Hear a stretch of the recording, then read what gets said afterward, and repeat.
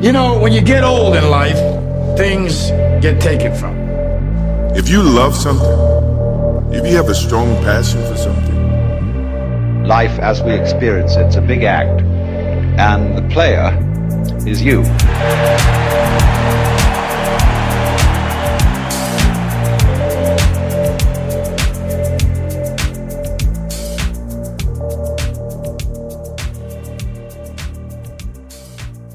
Because it's in feeling that change and transformation can happen, right? You said, if you don't feel it, you can't heal it. It's through feeling that we truly heal and come into wholeness. Because energy is supposed to move through us. We're not stagnant. We're not here to be stagnant. And when we're stagnant, that's when physical diseases manifest.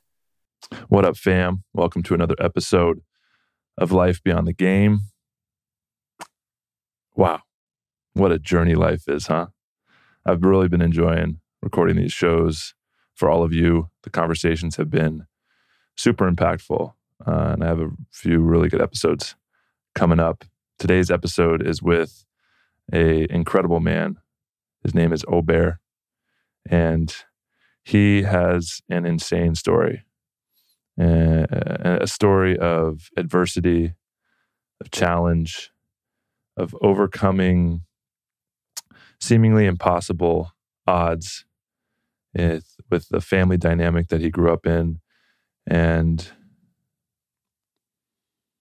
his confrontation with suicide, and on the edge, on the verge of taking his own life, he had a mystical experience that saved his life, connecting with the source of his being, the creator. And what he did with that experience and how he alchemized it into the journey of what he's doing now is truly incredible and inspiring to me and to so many. He's a founder of a community called Sacred Sons, and they do incredible work for men and take them through these initiatory processes, which is something that is near and dear to my heart. And one of the things that I often refer to in the show that is really lacking in our society and our culture, and the work that he does is truly, truly incredible. And it's extremely powerful. I know a bunch of people who have gone through their program and who are part of that community. And one of the things that really inspires me about Aubert is his non-complacency. He understands how much work there is to be done in the world and how many people need support and need an opportunity to go on this healing path and to rediscover the truth of who they are. And he continues to evolve and bring forth bigger and bigger visions to support more and more people. And I am just deeply honored and grateful to have had an opportunity to sit down with him and have a powerful conversation. I hope you guys get as much out of it as I did. It was really something special. If somebody comes to mind while you're listening to this episode, go ahead and share the episode with them. Take your phone out and just click that share link. Send them a text. Say, I was thinking about you. I think you'll really enjoy this episode. Great way to support this podcast. Right now, if you don't already, follow on Spotify, subscribe on Apple or YouTube, wherever you're watching this or listening to this, so you don't miss an episode in the future. And a great way to support this podcast is to leave a review. Leave a review and say a few nice things. That really goes a long way in helping me grow the podcast, reach more people, and hopefully get to a point where I can begin monetizing this thing so that it is supporting me and my family. And it takes a lot to produce a podcast. And I'm really grateful, especially, have the studio and all of this equipment and the post-production. So I love you all and enjoy the episode. Before we get started, I want to actually share, because if you've been listening to this podcast since the beginning, I've been talking a lot about the Heart Collective, which is my baby. It's my dream. It's my vision for a more beautiful world, and is really focused on bringing together community. And unfortunately, I was unable to execute on that vision of bringing together 40 high impact leaders. I had over 200 applicants for that community, talked to over 50 people. And there was people, I had a handful of people join, and another, 20, 25 around the edge. The only thing is that just needed more time. I had these river rafting expeditions, 2 permits this summer, and one of them in mid-June or late June, and just couldn't fill it up in time, and just needed a longer process to bring it together. So what I'm doing is pivoting slightly and going through a deep grieving process of, there's a lot of lessons that I'll be sharing more about. If you want to keep track of those lessons, make sure you sign up for my newsletter in the show notes. I'll be sharing some writing about some of the stuff that's unfolding as an entrepreneur and the experience of failure and all of the energy, time, resources put into building something that didn't work. Didn't say it didn't really hit and resonate with people, because that's the encouraging thing, is there's so many people that wanted to be a part of it. It just couldn't find the right 40 to bring the community together in the right time. So gonna take a step back, gonna slow down that process, and really take my time to feel into what I want to create in the world. And I've learned a lot over the last 3 years, and gonna alchemize those lessons and bring them forth in a really beautiful way. The world's changing so fast right now anyway. It's really crazy. I don't know if you guys have seen all the advancements of AI technology coming on. It's rapidly taking over, and not in the, I don't see it as taking over in the kind of Terminator sense, but there is a lot of really cool things that are going to make our lives a lot easier, but it's going to be very incredibly, extremely disruptive in a lot of ways that I can't even comprehend, but I can feel. And it's going to happen rapidly and quickly. And I don't know what that's going to do to the world. But I think for me, I'm excited to have space to navigate this ever-shifting landscape. And although the Heart Collective as a community and the year-long program I was selling is no longer going through, we still have this August permit. So we're still going to get out on the river. There's about 10 spots left for this August 22nd to 27th river rafting expedition. So it's going to be a standalone retreat experience with me and a couple other incredible facilitators. And we're going to be doing, it's just really getting together with incredible humans, getting out on the river, reconnecting with nature, remembering the truth of who we are. We're going to be doing some really good group work and programming. Got an incredible musician coming out there that's going to play us and serenade us with this beautiful, beautiful sound. And yeah, we're going to get real. We're going to open our hearts. We're going to connect with each other. And it's just a really powerful experience to reset, to remember, to reconnect. And with everything that's going on with AI stuff like I was talking about, or maybe you're incredibly busy or feeling super distracted or weighed down by the world, this 5-day experience is a really great way to come back to yourself and to come hang out with me and some really cool people. And it's a lot more accessible price point too. So I'll put a link for that in the show notes. Hope to see some of you sign up so that we can hang out and connect and grow and expand. All right. Without further ado, I love you all. Thank you all so much for the support. Remember to follow my newsletter, follow this show, and share it with friends. That all is super supportive to me. And we're just getting started. This isn't the end. This is just the beginning. And with every death, there is a rebirth. And I'm excited to see the phoenix rise from the ashes once again. I hope you enjoyed this episode with my good buddy, Aubert. How you feeling, man? I'm feeling good, brother. Yeah, so grateful to have you. Thank you. Thank you for having me. Thank you for that beautiful prayer beforehand. I like to do breath, like a couple rounds of breath work just to drop in, come into coherence, open our hearts, and regulate our nervous systems. And every time I do it, it's like, when I first started podcasting, I was so nervous about even taking a few breaths with somebody. Because I'm like, what are they going to think? It's weird. Now I'm like, no, this is what I do, because it just makes for, like when you come into coherence, you can feel it.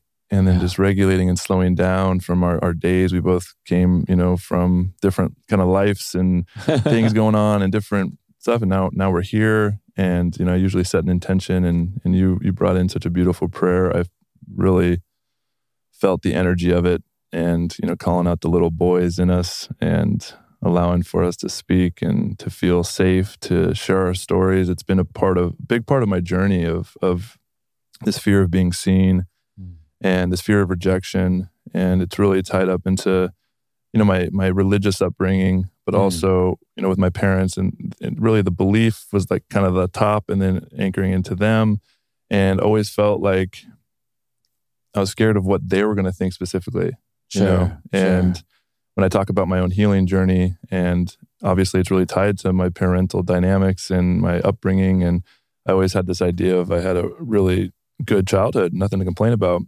very privileged in a lot of ways. But as I've gone on this deeper journey and uncovering some of the unconscious things that make me tick, and some of my triggers and some of my fears, and getting to the root of where they kind of originated from, it's nobody's fault. Everybody's doing the best they can, but getting to a point where allowing that little boy within myself to really be in my authentic expression and share my truth is really what this podcast is all about. And really what the frequency of that is what inspires people to go on their own journey. So I really, really appreciate that, brother. Yeah, brother, it's my honor. And so often in this world, we forget, it's a world that's almost anti-children in so many ways, even from beginning from birth, right? Just the Western medical system and the, approach to birth, it's very traumatic, We can argue that birth is one of the most beautiful acts that we get to experience in life. Bringing in the next generations and carrying on the lineage from the beginning of time. And the way that we sterilize it and try to control it and, use all these external tools, some that are like medicines, and some that are just kind of the approach of control. You can feel the control in hospitals and their control over birth and what it feels like. And so, I believe that it's an imperative for us in these times to remember the inner child and reconnect with that innocence at our core. And even if we are born into a lot of trauma, a lot of, familial chaos, as I was, and many other out there, it's our responsibility to be able to hold that inner child and let him know or let her know that they are safe, that they are safe in our hearts, that they can ride shotgun, that we're driving the car, but they're welcome to ride shotgun with us, and that we love them and that they're safe. Yeah, allowing the innocence of the child to be present within each of us, because that is really how we enter the kingdom of heaven, right? It's through that innocence and being able to integrate those aspects of self, because, there is an imprint of every experience we've had that was traumatic, and the definition of trauma is just too much, too soon, too fast. And so it can be something, your state of consciousness now might be like, that wasn't a big deal, because if I went through that right now, like, it wouldn't affect me. But, 3-year-old, 5-year-old, 7-year-old, 12-year-old, one of my biggest experiences when I was 19, when I was actually, I would thought, I'm a pretty mature adult, was still too much, too fast, too soon. And that makes an imprint when you're not able to fully feel and move through the energy that comes up in your nervous system. All of that gets imprinted and still lives within us, and being able to create safety for that energy to come through. And it's a part of the work that you do, and we'll get more into that. But I want to kind of start with your journey. This podcast is usually focused on bringing on former elite athletes, and the reason for that is because obviously my own journey, but I really enjoy. It's such an easy access point into the deeper psychological processes. An athlete that makes it to such a pinnacle, having to go through the loss of such a massive part of their identity, it's an easy access point to talk about, like, who am I and who am I under this? And a lot of athletes, it's propelled them, just like myself, onto this deeper journey of self-discovery and healing, because we're forced into that. And the intention there is to inspire others to look deeper within themselves. And you weren't necessarily an elite athlete, but you found a lot of success in the world of tech. And so take us through kind of your journey of kind of your direction and what you wanted to accomplish and achieve in life, and the process of letting it all go. That's a big question. That's a big question. Yes. We'll see where it takes us.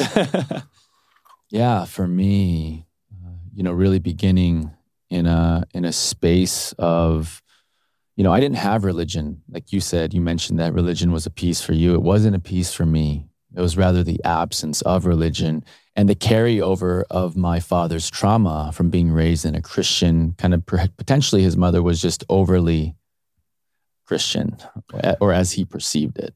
Interesting. So because he grew up in a Christian faith, didn't really resonate with it, created a lot of resistance to that. He decided to go complete opposite and raise his family in the absence of any type of connection to greater source. And you can say the pendulum swings. And so it swung. And that's what I inherited. I grew up in that environment, an atheistic household where there was no sacred. There was no God. There was no greater, higher power. Like what you see is what you get. This is all there is. And there's, it kind of takes away the magic, or at least it felt like what my friends and peers were experiencing and what I saw in their households. I was like, this is so different from what I have in mine, and so with that, just like my parents separating when I was young and having a lot of chaos and fighting, that was like one of the biggest memories I have of my childhood is my parents fighting. It's like yelling back and forth, and it was just a chaotic and confusing environment to be raised in, where mother and father didn't have that bond of love between them, and I guess you could carry that over to us in a way. They were so busy fighting and being in their drama that they couldn't truly look out for us in the best way. I mean, they did their best, as all parents do, but that led me on a path that was really dark at times. How did that? Do you remember how you felt? Because I think that's a very powerful thing, especially for us as parents now, and raising and starting our own family. And I think a lot of our peers in the same kind of boat.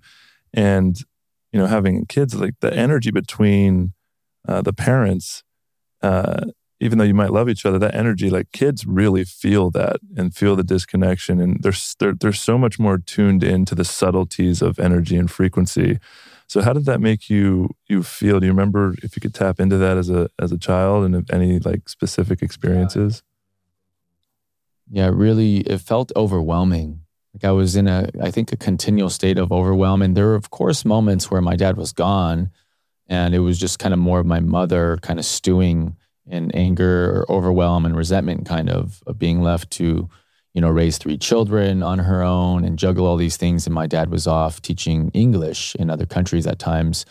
We grew up in Taipei, Taiwan, and that's where I was born until I was 5. And then they finally had their separation. But I can recall vividly that I think that's what punctuated those early memories, is a feeling of not feeling safe, and like not feeling like, it's like kind of like walking on eggshells, like when would the next shoe drop? When would something go bad and fighting would erupt, or whatever it might be, right? So it was tension. And I do recall like kind of escaping into my imagination and play as a means to getting away. Like I had an elaborate imagination, and I'd play with my sisters, and we'd create all these games because we didn't have a lot of toys. We had like some toys, but not like my kids have. My kids have so many toys. So many toys. It's crazy. Oh man. But yeah, definitely tension. And I used imagination as probably one of my greatest coping mechanisms, which was, it worked out in my favor, of being able to utilize my imagination and go to other planets, go explore the galaxies when the parents were fighting, So yeah. Did you have a curiosity as a kid? I mean, we all naturally, kids have a really deep imagination and curiosity. And you said growing up in an atheistic household, do you remember when your curiosity started coming online and asking maybe questions about like, what does this mean? Why am I here? What's the point of it all? And do you remember any specific kind of experiences with that and the challenges of like you said, not really being connected to the sacred in some of these rituals, even if it's a religion that maybe isn't in super alignment, but having some type of structure of a greater power that was kind of void in your life. How did that affect you as a child? Yeah. Well, in Taiwanese culture, they do have ancestral worship. The ancestors are very important, and you light incense on the altar, and you pray to the ancestors. My mother was somewhat disconnected from that practice, but I saw my grandmother and grandfather partaking in that practice.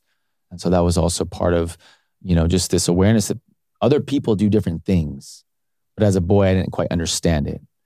We didn't do that. We didn't go to church. We didn't have any of those rituals and practices like praying before meals or anything like that bonded us together. And so I feel like that opened the door anything is possible in some ways. Like this is a playground in a sense. But there also wasn't that ethical compass, that those principles that you live by because, for some you want to go to heaven, or you want to be reincarnated, in a better place. So I didn't have those things to ground me, to anchor me into a way of walking my path. And so there's a lot of chaos through my path as I was figuring out what this was through trial and error and through lots of pain and suffering. And I did have like kind of a defiant, oppositional, rebellious kind of way of living, I think very early on because of the way I was raised.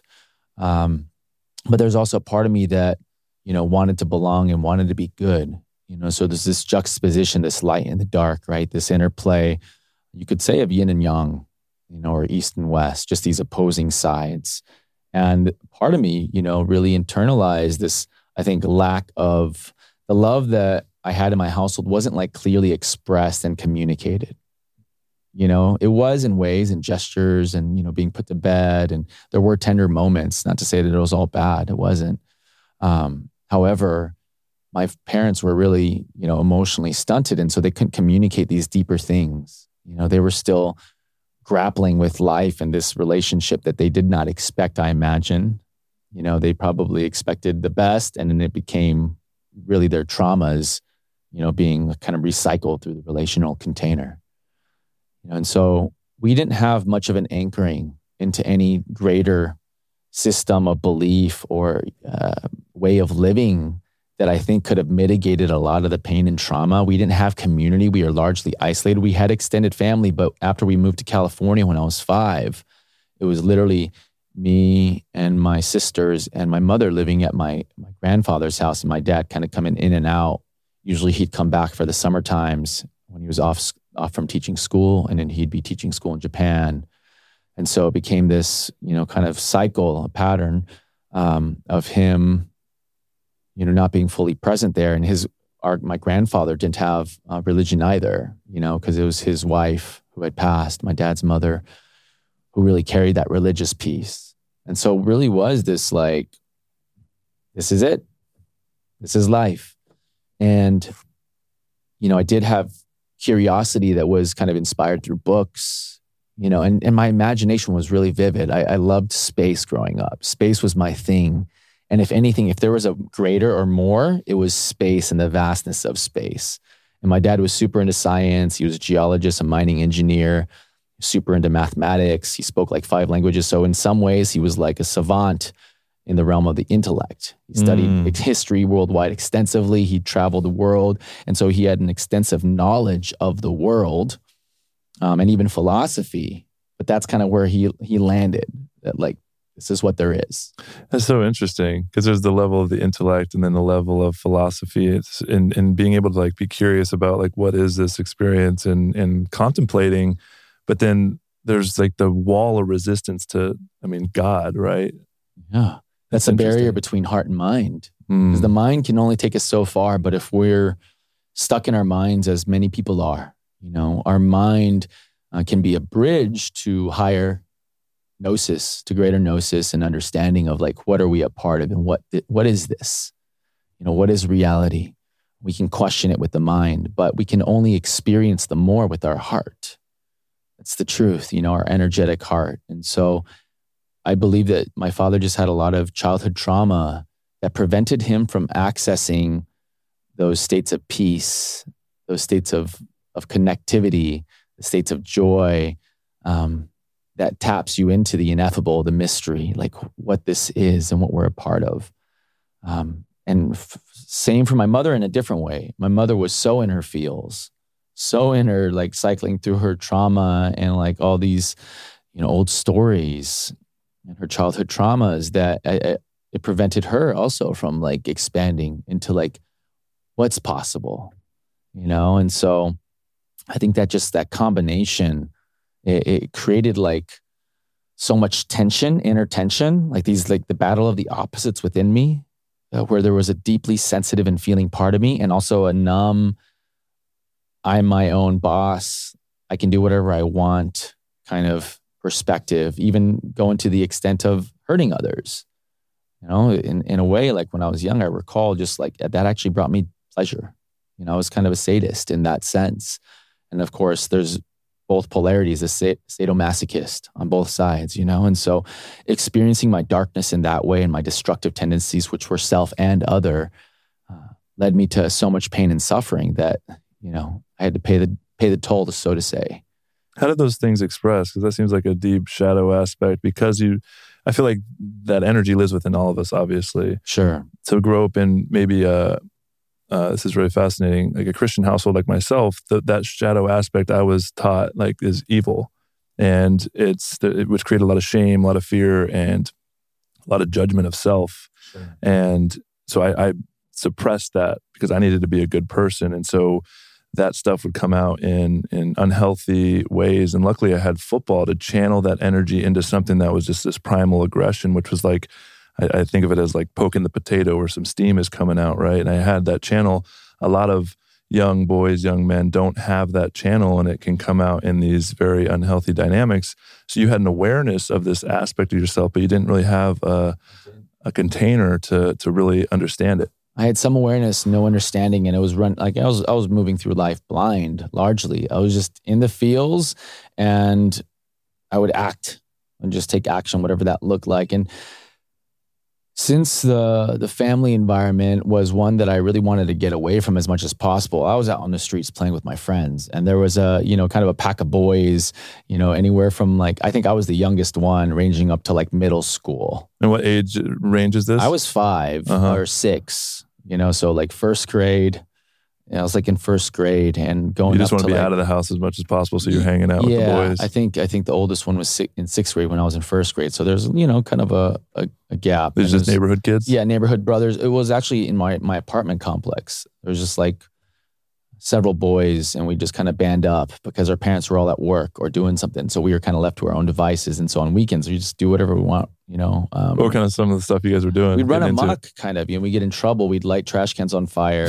We'd ding dong ditch. We'd throw rocks at windows. We'd shoplift. Just wreak havoc. And I was just like kind of following along initially. Yeah, because you were younger. I was very young, but this is like my pathway into pornography, into like vandalism. I ended up getting my first felony when I was in 5th grade for vandalism. Felony. Vandalism. And so this was a way that I expressed my anger, and I think that those destructive tendencies initially was just kind of running amok. And this anger was, you think, I'm sure you have more language and understanding now on reflection, but this obviously had to do with the dynamic that was happening at the household, or would you call it something innate within you? I think it was imbued within me, probably passed cross-generationally from my father, who was very angry, who, that was his primary emotion that I witnessed, was his anger, and him being quick to temper, and him, getting really upset if we were to, spill something or whatever it might be, if it wasn't his way.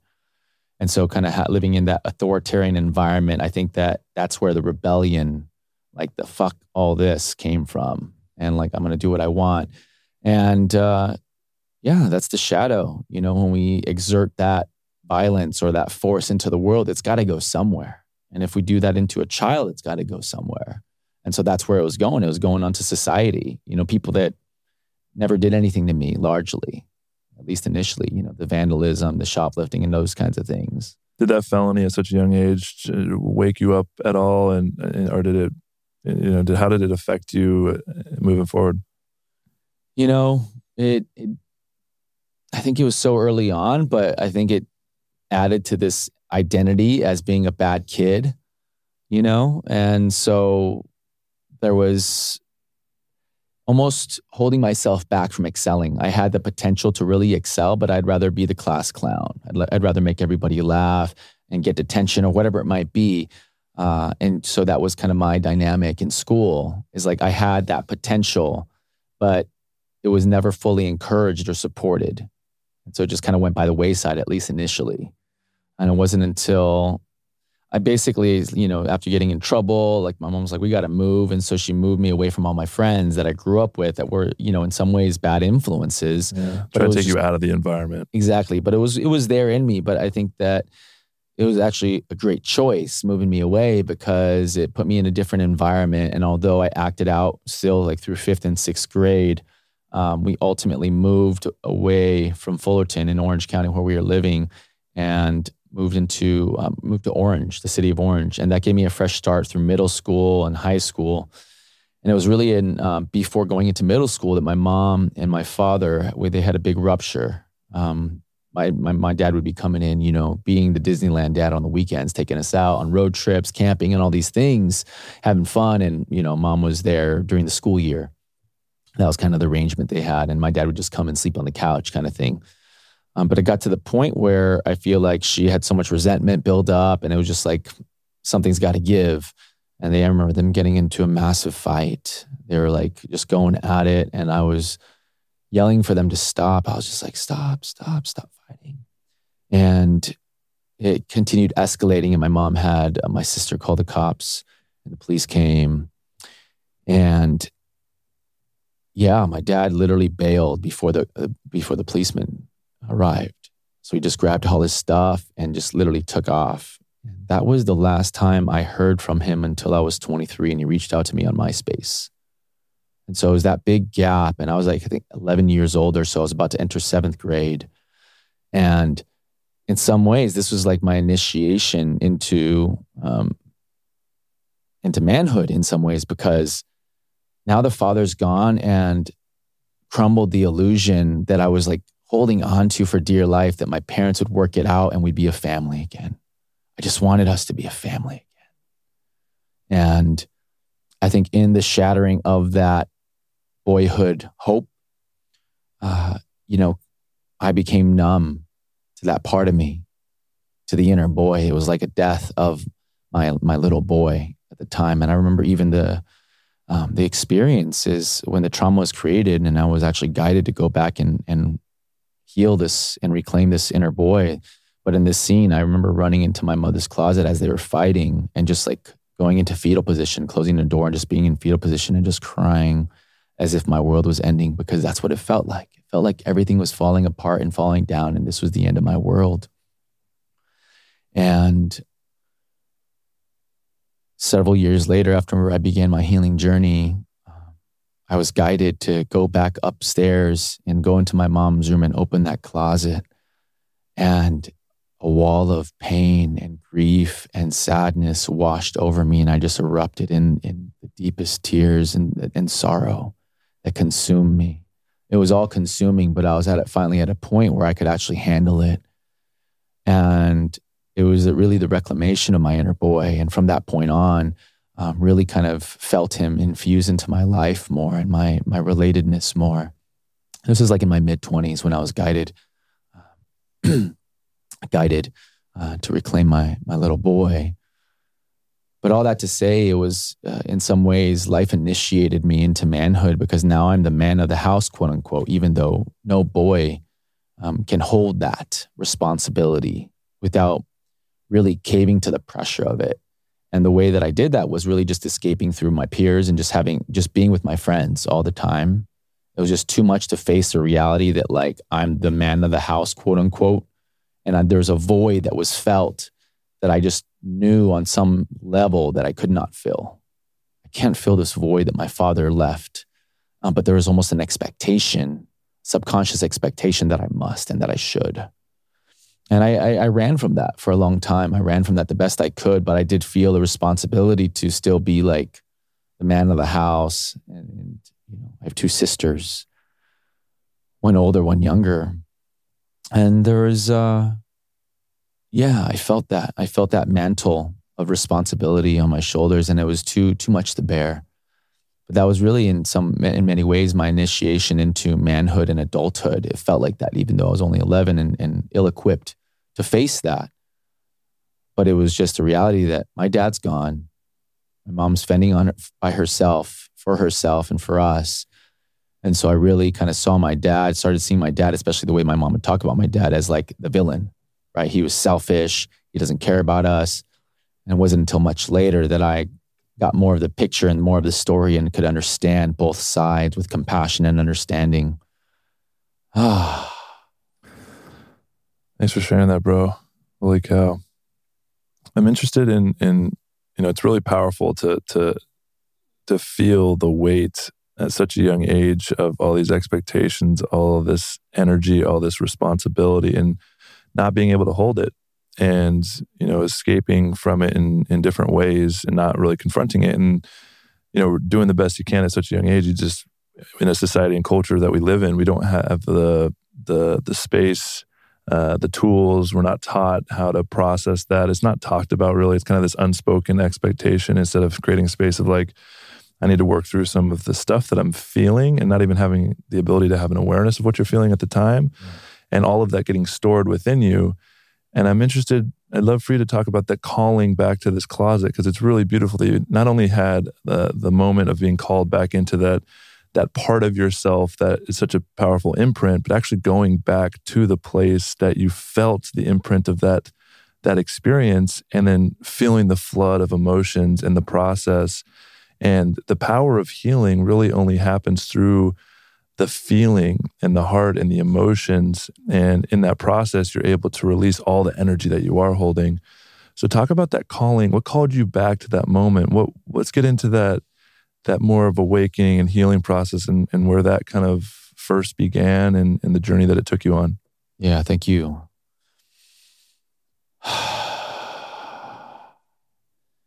Yeah, so really what it was living a double life for many years. That's what kind of took place.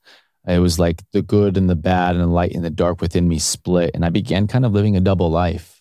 On one side, I was like, really amiable and bright and, looking for, like, happy to connect. I was kind of a nerd, and in high school, this manifested as like, just wanting to do well. And so I was in like AP classes. I was the yearbook editor. I was the commissioner of spirit in ASB. I was looking to achieve. And that's where I also started working in IT. I got an opportunity to work at my school district as one of their junior IT technicians, which is really what gave me the leg up and put me on that path. Amazing. So was there a shift going from this kind of younger, kind of troublemaking kid to like, I want to find success in school? Was it this moment of being responsible and being the head of the household type thing? I would say that, yeah, through the process of middle school and just being in a whole new environment with whole new friends and everything, I was able to kind of shed the troublemaker identity that I had been living up to that point.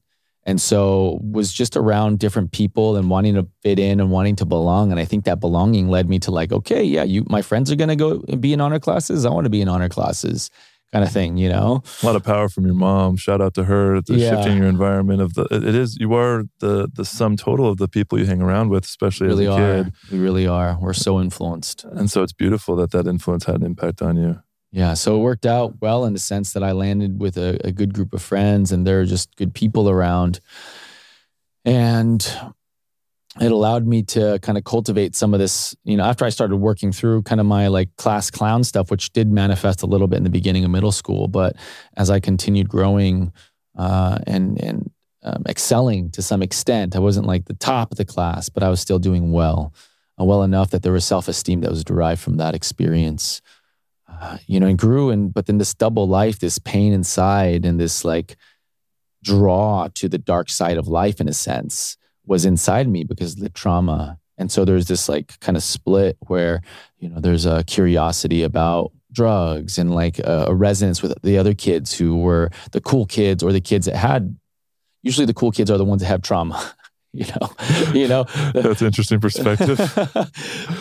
Often, not always, but they're charismatic. They've learned to adapt. They lead pretty early on, and they get that mystique, the cool factor. And I think that does always, not always, but often it can come from trauma and being in some kind of chaotic environment. Anyhow, got into cannabis. And also started and found Erowid actually really early on in high school. What is Erowid? Erowid's a massive psychoactive database of all the different psychoactive substances. And it's like a website. An online internet database that's been around since the 90s, from what I understand. And it's they have trip reports and like all the facts about the different substances. Anyway, I was like, I would just, oh man, I want to try this. And I'd read these. This was like probably the beginning seeds that were sown, just of curiosity, and that there's these substances that can like change my state and give me these experiences. So I was aware of that pretty early on.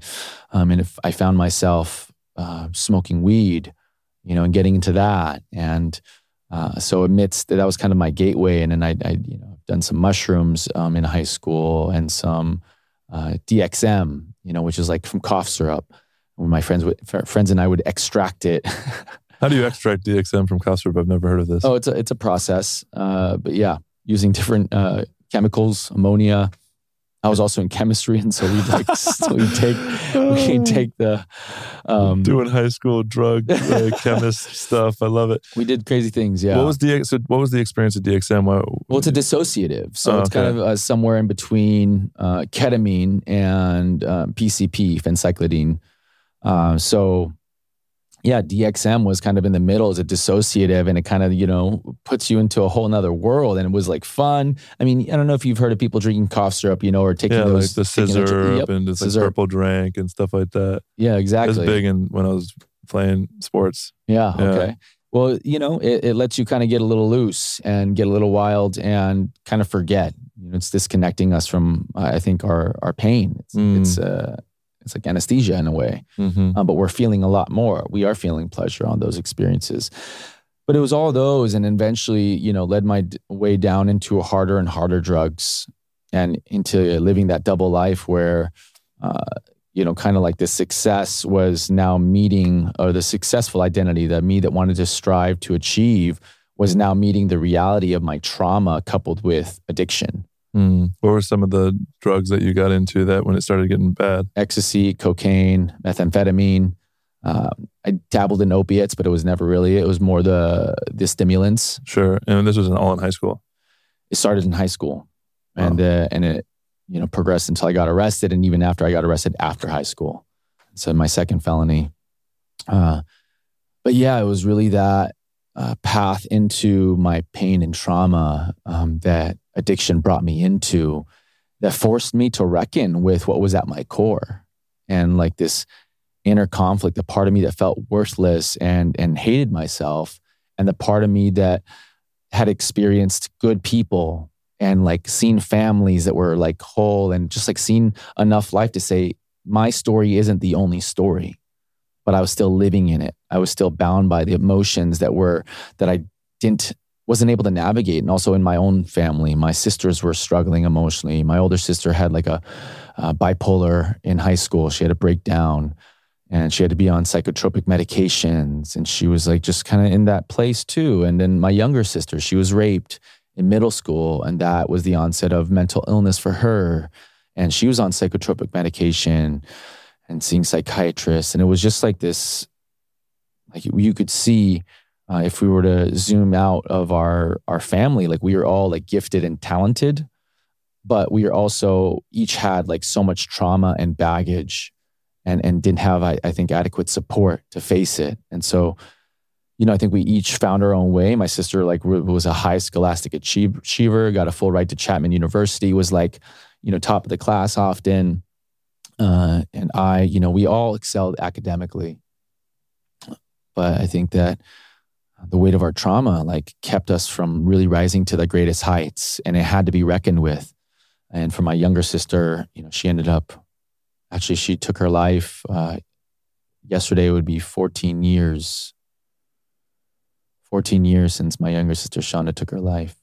And so that just kind of gives you an idea of the trauma we are reckoning with, the cross-generational trauma we are reckoning with. How old were you when that happened? I was 24 turning 5. She ended her life 5 days before my 25th birthday. And so... What kind of effect did that have on you and the family? It was devastating. I had just been 1 year sober, clean, actually. I had, prior to the death, I was facing death myself. I had made up my mind to end my life, and I was convicted to do it. I had a plan. I was ready to go. And before I was about to do it, something within me cried out to God. And so this was a prayer and a God that I did not believe in, asking and praying, if you're real, I need to know. And God came. God came to me as a vibration, as an energy of love, of unconditional divine love that I had never experienced up to that point. I felt it just break my heart open, my energetic heart. And that's why I have an awareness of my spiritual heart, is that opening and then flooding in of the peace, the bliss of being held and protected and loved by this universal Father, Mother, God, this spirit, whatever. We use these words, but we can only point to what is. That's really what is. I experienced the depth of God's love, and it was in that dissolved all this pain that I'd been running for my whole life and gave me reason to keep going. What was going through your mind in those moments leading up to the point of actually planning out, and really how close were you to actually going through with taking your own life, and how much did that full surrender moment of there's nothing left to live for, calling out, and then having a mystical experience? Take us a little bit through that experience.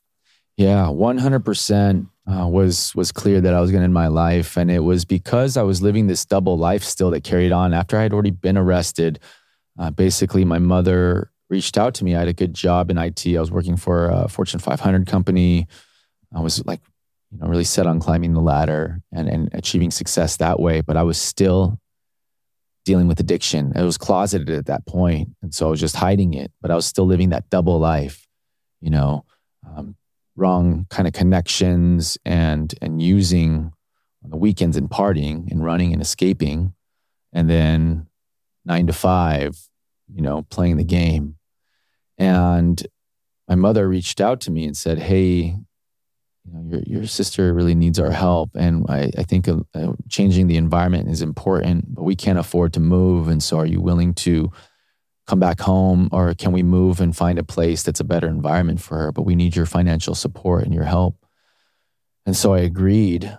I was, in going through addiction, and I was, working corporate, and I was like, maybe that would be good for all of us. I didn't tell her that. I was like, okay, cool. Yeah, I'll help out. I had the chance to now be the hero and kind of come in and save everybody. Because from your family's perspective, you got your head on right. You're not dealing with the same things that your sister's dealing, but underneath it all, you're in the same spot. I was very much in a similar place. And so as we did that, I promised myself that I was going to quit and that I was going to turn my life and straighten out. And I just couldn't. I couldn't break the addiction. And it accumulated more and more self-hatred and just this shame that was just such a weight into starting to, just have suicidal ideation, just thinking about what if I just killed myself? What would happen? And thinking about it came to planning about it, and it would just, every time I would relapse, it would just deepen that self-hatred and that self-loathing. And it got to that point where I said, I'm actually a burden for my family and making things worse, and I don't deserve to live. That was really what I came to. And that part of me, that self-destructive, other destructive part of me was just kind of at the end of the road. It couldn't go on anymore, and it couldn't see a way to live on. And there was no God in my worldview. There was nothing greater. It was just I had experienced the heights of pleasure, or at least at that point, as I thought I would, and chased the life that I wanted to live, rode a motorcycle, was successful, got girls, dealt drugs, and I thought I had it all. But I was really just losing out on life. And I think it just all came to head one night as I was about to go score, and I just felt so much disgust and hatred. And I was like, this is it. This is the time. Let's spare ourselves this cycle. Let's end it now.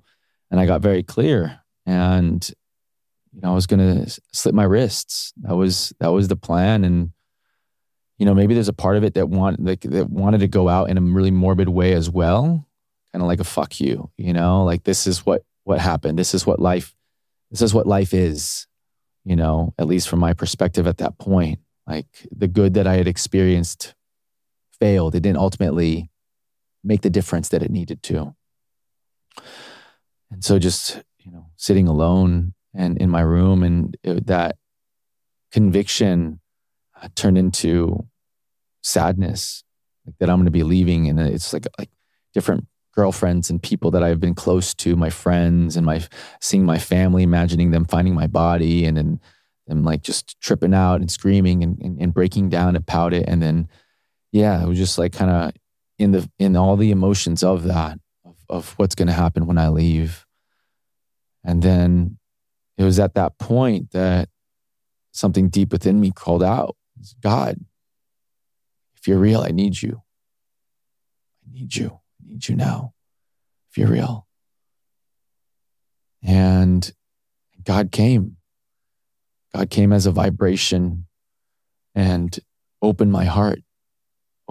This vibration that felt like it was shaking my whole room suddenly came into me, and it was shaking the foundations of my existence. And I felt my heart expand, and just like this ocean of peace wash in. It's like being held by a parent, an all-loving parent. And I never experienced that feeling, even in the depths of, my drug use and the depths of sex that I had up at that point. There was nothing that could compare to this feeling of just dissolving in pure love. Like everything's perfect. And I was communicating and like telepathically. I was like, don't leave me. Don't leave me. And God communicated to me, I've always been here and I'll always be here. I've always been here and I'll always be here. I just cried and I cried because I felt so worthless and undeserving. And it was in that restoration, that redemption. It was like, no, you have a purpose for your life. I have a purpose for you. There's a reason to be here through all of this. And it just like something flipped. And it was just this 180 in that moment. It's like life is on. I felt invincible. I knew I was going to crush the addictions and I was going to turn everything around. I didn't know what it would look like. God stayed with me for a good 20, 30 minutes and just held me. I just said, don't leave me, don't leave me. And when the vibration left, I just felt peace. I just felt whole. I felt there's no need. And from that point on, I just began a rigorous practice of meditation, of prayer, of spending time in nature. I stopped watching porn, TV, movies. I stopped partying. I stopped using. I stopped everything. All in that moment. All in that moment. Wow. And it became really just like this monk ascetic existence where I went to work. I came home. And, I spent time praying every morning, every evening. I'd spend time cleaning the house and helping my family in whatever ways. I just like looked for ways to be of service and to help out. I didn't know at the time that I was spiritually bypassing all my trauma, which is really what I was doing, but it was what I needed to find stability and foundation in this new reality where God is real and God is at the center. And so I did my best to, build a container in my life to make my body a temple so that I'm in worship, I'm in prayer, and I'm really paying back in a sense and paying homage to God in a way that I knew how. And I started studying the different world religions and really started getting curious about like what has already been written about this God and why is there so much conflict around it and what is all this that I hear? And now I'm going to actually dive into it, understand it.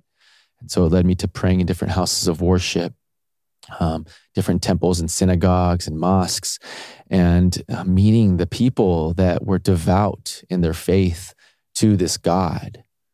And it was beautiful to kind of piece things together from this place of really now knowing through my own gnosis that God is real and that God is all loving, God is merciful, and everything that's been said about God, at least, I don't want to say everything, but all the good things that have been said about God, I've experienced to some extent and now felt and embodied it. I was like, now I got to unravel this. And yeah, those 2 years were pivotal in laying the foundation for me to continue my path in a good way. But a year into that, God showed me actually a vision pretty early on of my sister jumping off a building. And in that vision, I also jumped off the building after her, trying to catch her, trying to help her. And not only did she die, I died. When I died, it wasn't just the end. Suddenly I was transported to this like purgatory, this in between. And I was like, oh no, I'm stuck here. And it was this awful, horrific realization of like, oh no, I'm stuck here without a body.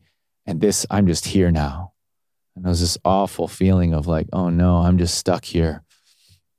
And then I carried that back into realizing like, I didn't realize actually what that really meant, but I was like, basically, if I die, that's what I inferred, is that if I die, then life continues on. And that's what it feels like to have some of my senses, but not my physical body. I'm just now an energy, no longer bound to a body, but I didn't have one. So it was this like, oh no, like I'm just this like phantom. So it was weird. But lo and behold, after about a year, my mission after being saved by God was to save my sister. And in many ways it was misguided, but my intentions were true and pure, is that I wanted to save my little sister. You know, she was hearing voices and I was like, oh, I did a new context. I was like, oh, she has demons.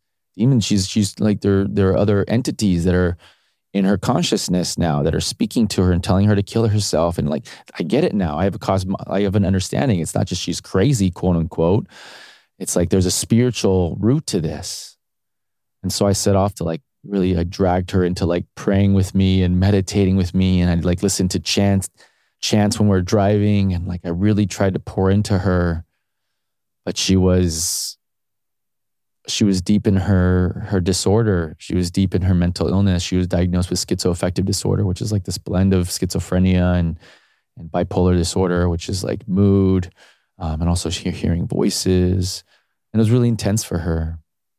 How was it for you? Was she receptive to some of these outreaches for help? Well, that's why I continued them, was that whenever we would pray or meditate together, I would see her crying and like feeling and like little like signs that like kind of affirmed that like, oh, this is helping her. This is good. There's hope there. Yeah.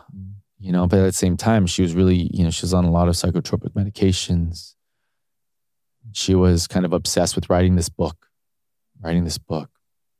And I think once she completed that book, that was like kind of her plan. And like looking back at it. Yeah, and she did end up jumping off of a building and ending her life in that way.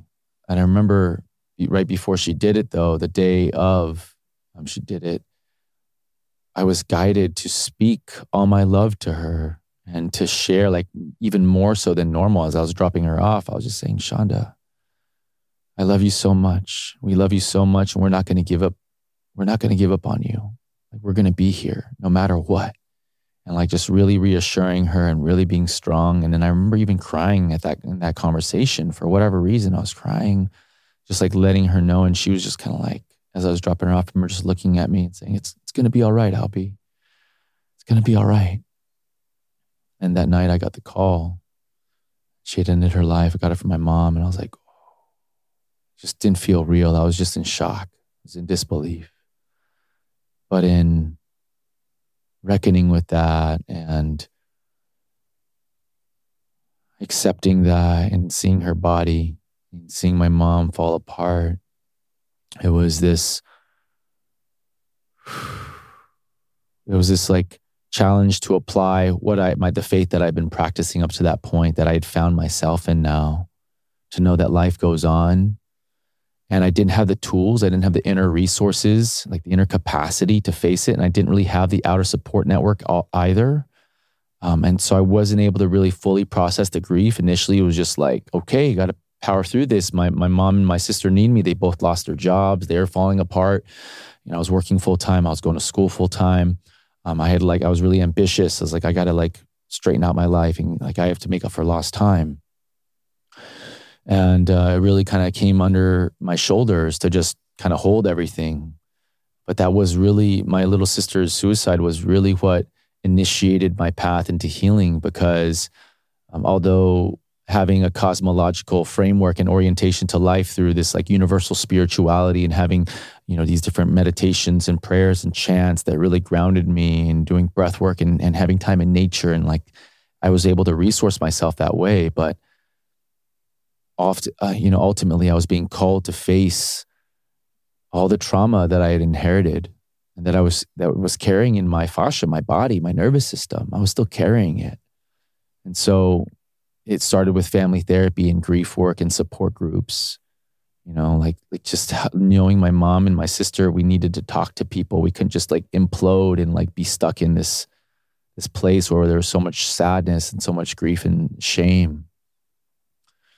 It was really an identity death for my mother, I think, because she really wanted to save my little sister. That was part of her identity. I think there was kind of an unhealthy tie that way, of her in some ways unconsciously wanting her to be ill so that she could care for her, perhaps in a way, or save her. In a way, it was her attempt to save herself that she wasn't able to meet her little self, her younger self. So really it was those first beginning openings to other people, to sharing the story of her suicide and seeing and experiencing what it felt like to actually talk about the pain, that really began that process of feeling and then healing that pain and looking for, deeper therapy and other forms of healing. And then eventually even stepping into study healing and being called onto that path of working with people. I was called onto the path of being a psychotherapist. And I just remember taking that. I was in the hallway of my school, my university, and I was going to be a journalist. I was going to write because I loved writing as well. But I was just standing in the communications building. I'm like, this does not feel right. This doesn't make sense. What about it didn't make sense? Do you recall? I just felt like I wasn't in the right place. I was like, this does not feel like where I'm meant to be. I felt so disconnected from it. And it's like the whole kind of energy of academia. Well, it was just literally in the communications building. And that's what led me to changing my major. And so I took a class on the theories and techniques of marriage family therapy. And that class, Amy Manfrini, shout out Amy Manfrini, doctor, blasted me wide open. She was a marriage family therapist and also a professor. And just studying these different concepts like psychoanalytic therapy, psychodynamic, cognitive behavioral, going through all these different modalities of therapy and talking about them and being with a therapist, it was the first container for me to like really start diving deeper into my roots and like my trauma. Because up to that point, I had not really faced my own personal stuff. It was just more what had happened.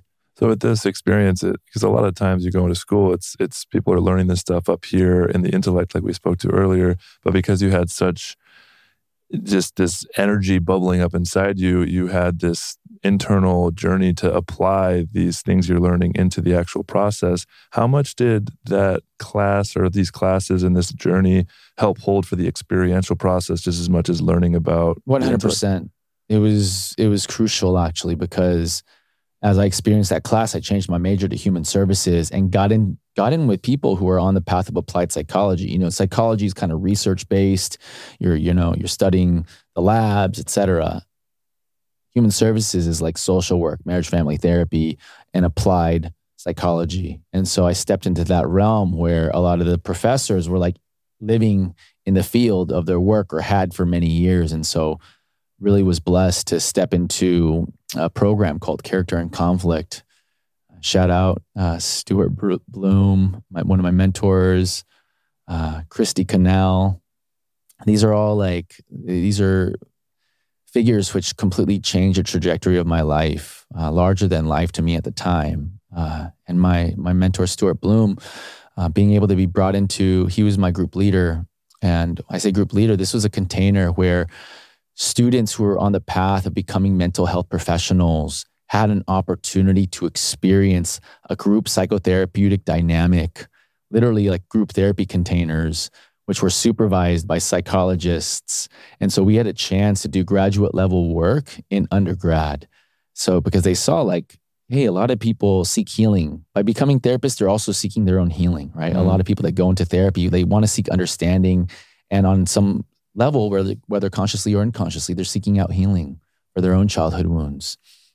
And so they saw that and they're like, hey, we should give people an experience to be able to do their work before they get there so that they're more able to focus on what they need to without crumbling under the pressure and the stress and the things that happen inevitably in any rigorous academic. So in that program, I had the opportunity to lead these 16-week-long existential-themed process groups where we honor, Irvin Yalom's work in the group psychotherapeutic dynamic and the different stages of a group, of building cohesion, of facing conflict within and without, and of being able to get to a place of cohesion.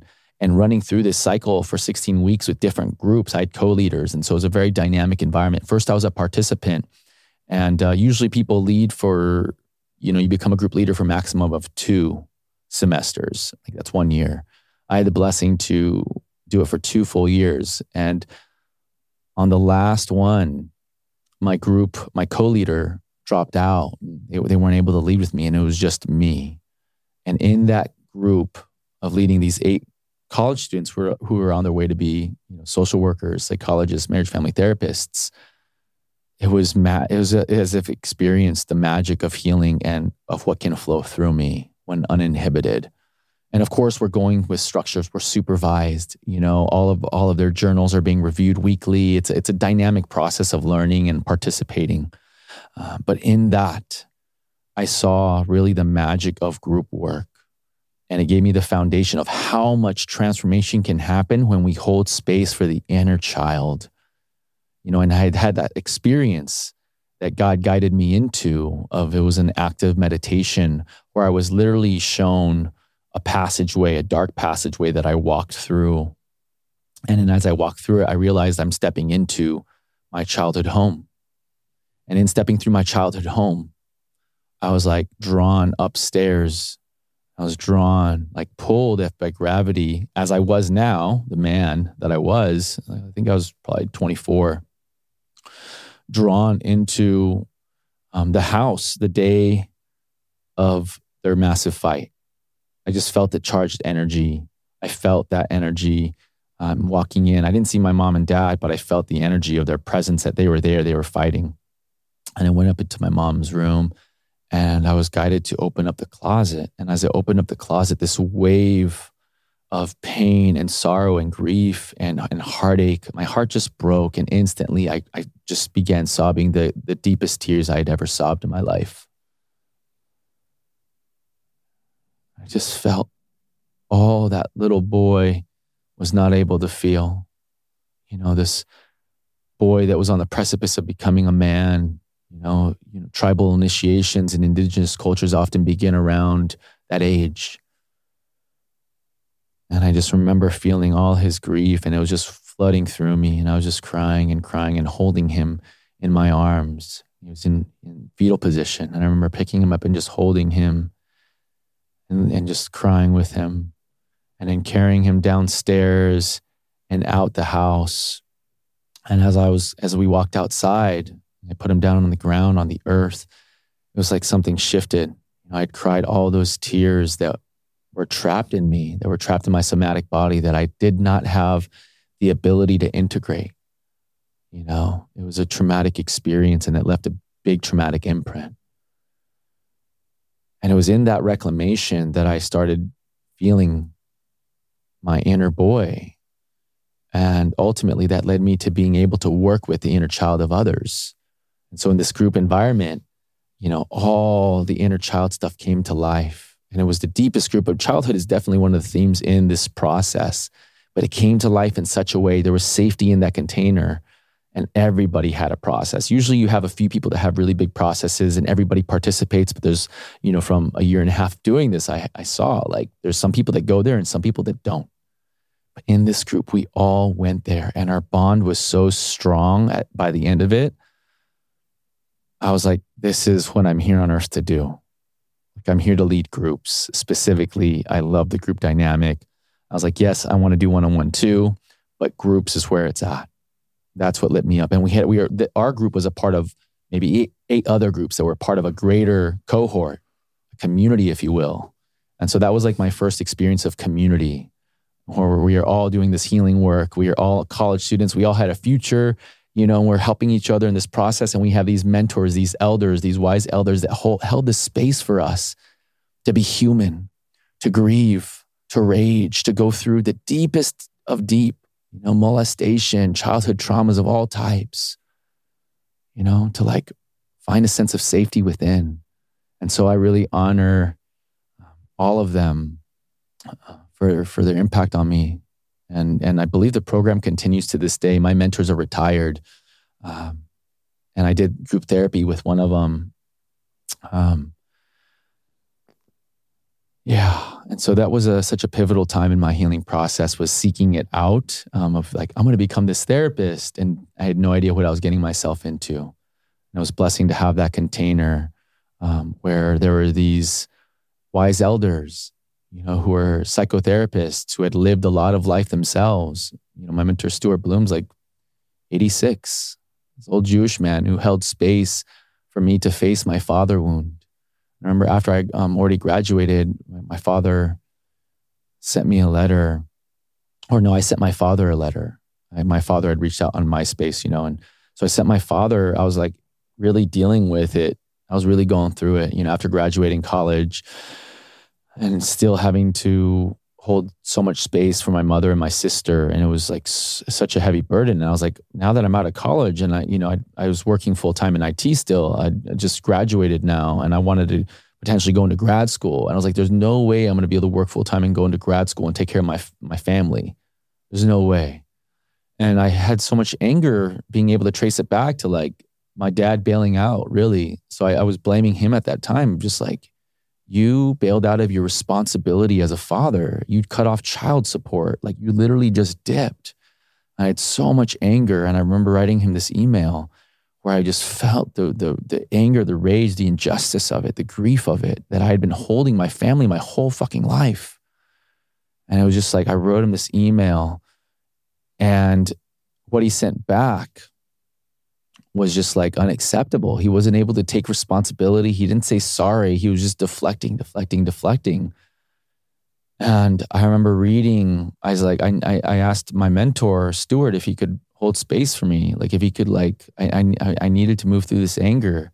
So he said, yeah. I went over to his house and I had my letter and I just read it, like so much anger in my voice and tears streaming down my face. And he just held that space of love and compassion, just seeing me in my like wound over my father and like what I inherited from him and all the pain I had to move through because he wasn't able to be the father that we needed him to be.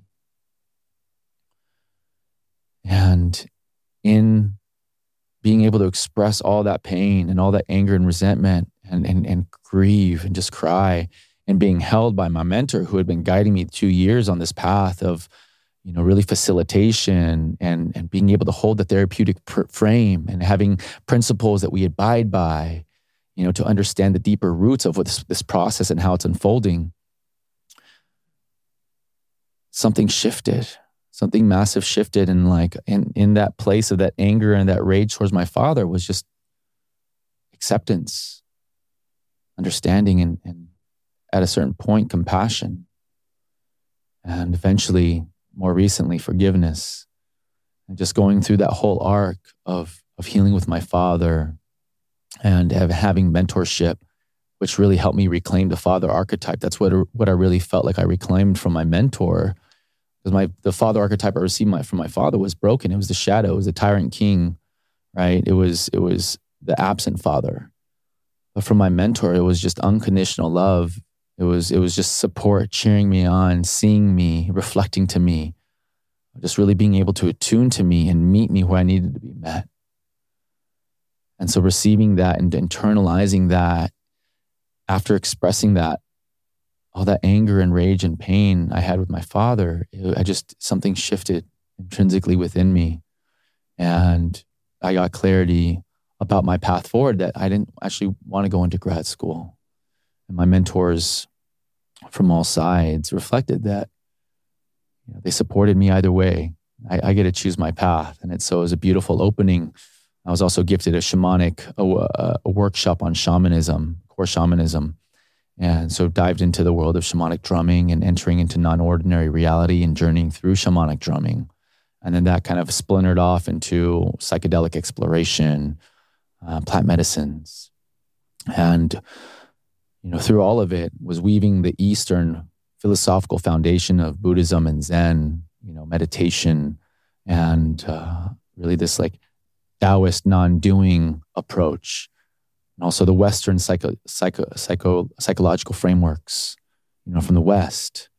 And then also, started leaking in or creeping in or growing in was the indigenous traditions, the wisdom traditions of indigenous people from around the world that started to kind of inform my worldview and how my approach to what healing really is. And having a clear ontological orientation to reality that God is at the core of all of it, that the source of all life is at the core. And my passage through all these different stages of psychological development and spiritual unfolding, it kind of crystallized in this like, yes, I'm here to support people in coming back into wholeness. And I've experienced a big part of that process pretty early on and what it takes. And it takes everything. It takes the faith. It takes the foundation that there's a greater power.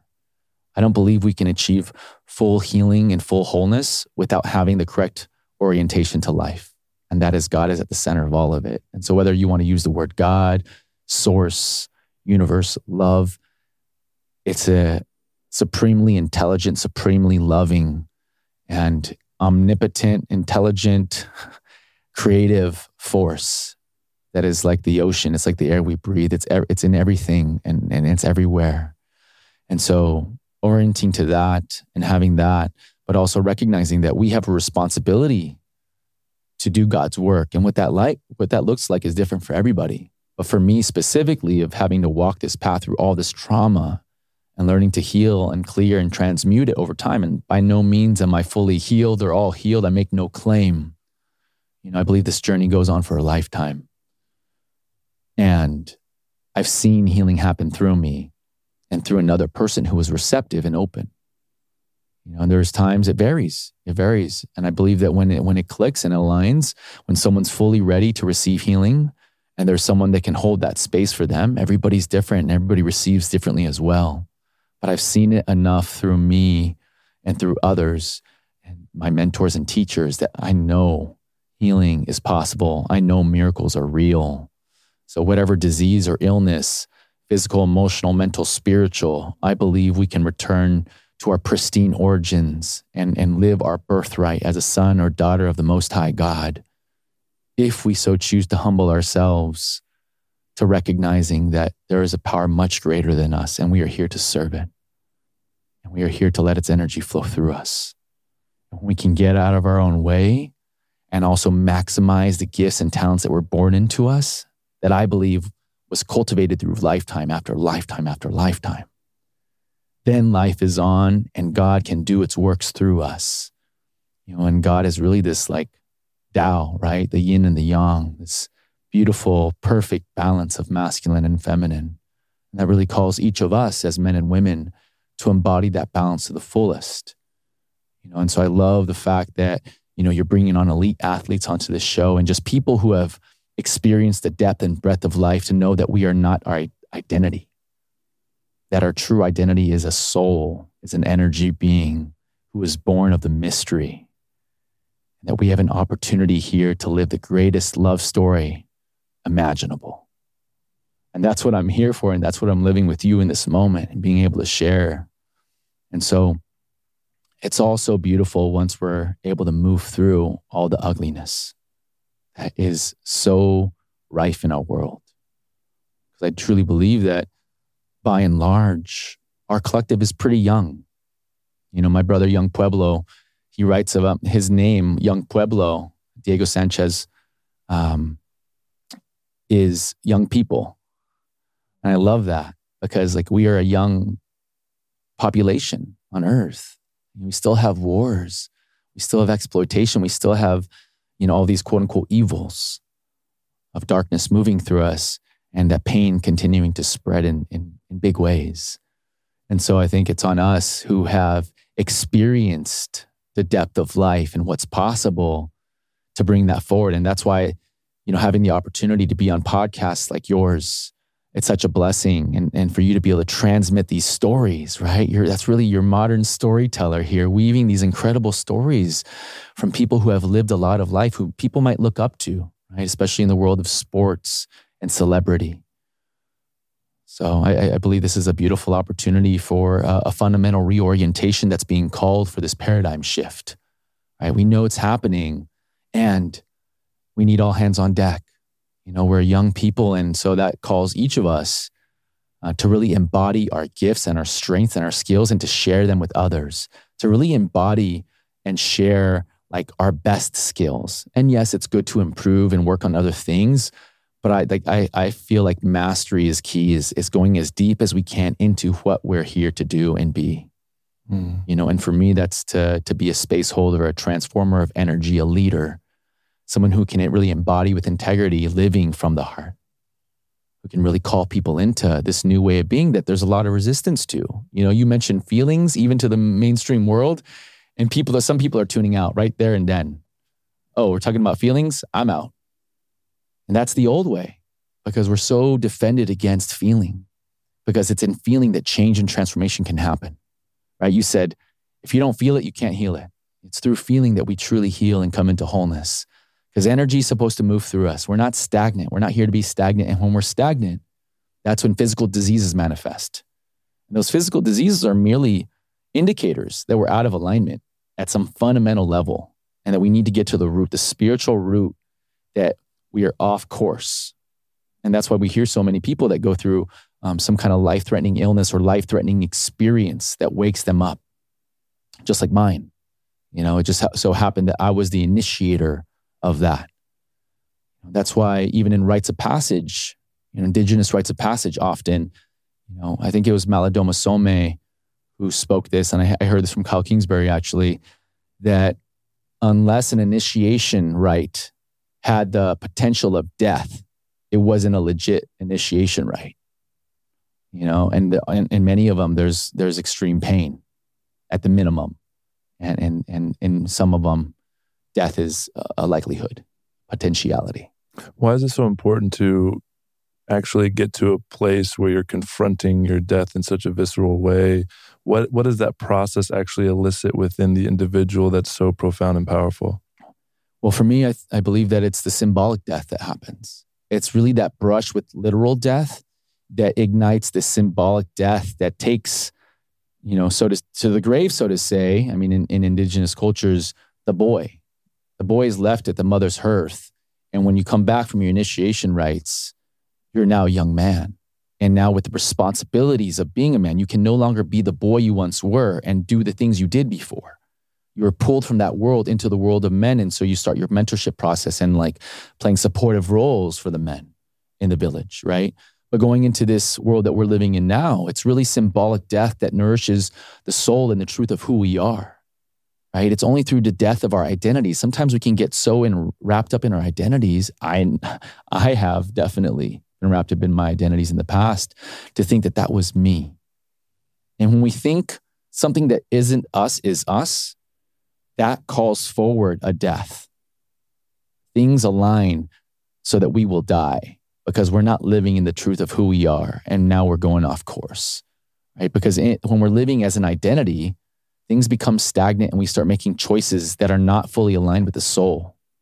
And so in that misalignment, what calls forward from life, the reflections that are going to come are some kind of suffering to shake us out of the identity, to say, this is not it. And I know, your story comes to mind, when I'm speaking to that, my story comes to mind, and so many of our friends and peers in this space. It's like, when we're called to die, which is a very painful process, and it does really feel like death at times. Like it feels like we're dying, literally. And in that feeling death that happens, it's a cleansing away of what was no longer serving us, that we didn't even know, that we are so enmeshed with and so wrapped up in that we couldn't see, that I couldn't see. And so I give thanks for the death, As a society as a whole, we got to do much better on how we meet death and how we educate about death and how we face and embrace death. Because really it's in our denial of it and pushing it away that leads to so much pain and regret and wishing we could have done things differently. And the truth is we could have, but maybe we just didn't have the understanding, the framework, and really those seeds that need to be sowed at the very beginning of life, that death is a part of life. Death is a part of life. And if one has the blessing to be able to be connected to a lineage, a wisdom tradition, a faith that connects them to the eternalness of life, the infinity of life, this like the great mystery, so to say, then we know there's no fear. There's no fearing death. It's just another transition. It's just something to move through. We can argue about what really happens after. I've had an experience outside of my body multiple times, twice, that showed me what it was in each of those times. And so I feel like any of us who have experienced the other side, so to say, in any way, or this identity death, it's almost like our imperative to bring that forward for our fellow men and women, for mankind, to say, hey, I went out. It's good. We're all good. Yeah, it goes from a belief, because that's what most religions are built on. There's one of the main fears you could argue of all humans is the fear of death, which is the fear of the great unknown, which can show up in the unknown experiences that we go into when we let go. That's why we hang on so tightly to an identity. It's like, I know this makes me feel safe, and if I let go of it, what's on the other side? It's unknown, which is the same as the great unknown, which is death. And so going from a belief around, which is what a lot of religions are built on, is like this fear of death. Am I going to go to heaven? Am I going to go to hell? What is after? And it's an unknown experience that kind of plagues us all at some level, but to have an experience of it, it goes from a belief into a knowing. And when you have a knowing, it dissolves belief. You no longer need to believe, and nobody can tell you any different, because you've gone through experience of, I know that I might not be able to predict exactly what happens, but I know that there is something that happens after I die, and I am so much more than this physical body. That's it. That's it right there. Having the direct experience that like faith is rooted in, that nothing and no one can shake. And so after experiencing God directly and having that mystical experience and having many experiences after that just expanded my understanding of what is. Now that I'm a father of 3 now. Zion was just born last month. And being so close to be able to receive my sons in my hands, Devon delivering them into my hands, and us receiving this new life and feeling just like imbued with it. But prior to receiving, when they're still in the womb, there's this unknown of what could happen. Because with birth, there is death, and there's all kinds of things that can happen. So in many ways, it's built into us that with birth, there can be death, and feeling that deeply, it's humbling, because in those moments where we really face it and reckon with that truth, we're not in control. I'm not in control. If this is a stillbirth, that's what it is, right? If something happens at the birth, either way, that's what happens. And so it's the acceptance, conscious acceptance of all these potentialities that allows for us to access the potency of this reciprocal relationship with the infinite, with God, and recognize that spark of God within us can become a fire. And that if we fan those flames, it'll dissolve the illusion and the unreality, not only within us, but within others who are near us, and within those who can receive the depth of our work in whatever way that might look like, and so in this form right now, it's a podcast, right? This is a transmission. This is a prayer. We're speaking into existence our stories, and our stories are going to resonate in others who can pick up similarities to theirs, or maybe unlock some things to say, hey, I never thought about it that way, or I'm going to try meditation, or whatever it might be, and so we become the open door for that fire, that light to shine, that no man can shut, because it's born of our own gnosis. It's born of my own revelation. And so that's why when, someone comes to my doorstep trying to sell me a religion, or, I see someone on the street holding a sign that's trying to guilt me into believing, I recognize and have compassion that they're doing the best they know how. They're trying to help, as misguided as it might be, and maybe they will help someone, right? It's complex. This reality is complicated. It's a complex reality that we get to live in, and there's different paths to home to the Creator. But when we find peace in our heart and we find the courage to face whatever we haven't faced in our life by diving into our own healing process and our own healing work, that's what creates the bridge. That's what creates the bridge within us between heaven and earth, right? That's what we become, the bridge in many ways that others can even cross. But it starts with our heart. And going back to my mystical experience, and I wasn't on anything. I was completely sober. And I was getting the itch to go score that initiated that process, but I was completely sober at the time. And so it was so powerful. I mean, we have powerful plant medicine ceremonies and breathwork ceremonies, and we can enter into altered states, but to really be just in a place where it was prayer, simple request, but an earnest request. And God comes. I want to talk about forgiveness, because I think a big piece of this whole journey is forgiveness. And I think a lot of people that, may feel like they've been dealt a bad hand, like just listening to your story, I mean, you could easily be in a place of victimhood and why did this happen to me? And the forgiveness journey is an individual journey. And, there's the forgiveness of our parents, there's the forgiveness of self, and then there's this forgiveness of God. A lot of people ask, why is this happening to me? Why God? If God's such a loving God, why am I going through this? And in that moment of you having that mystical experience, it feels like there was this wash of forgiveness, feeling unworthy, feeling, not capable of receiving it. Talk a little bit about the importance of forgiveness on this healing journey and what that actually means. Yeah. For me, it wasn't so much a direct forgiveness of God, but it was a receiving of the grace of God. Because I didn't have God in my worldview prior to that in any real way. I know my aunt was Christian, and I think I had maybe been to church a handful of times, but just this is nuts. These people are believing in this invisible thing, and so for me it was nuts.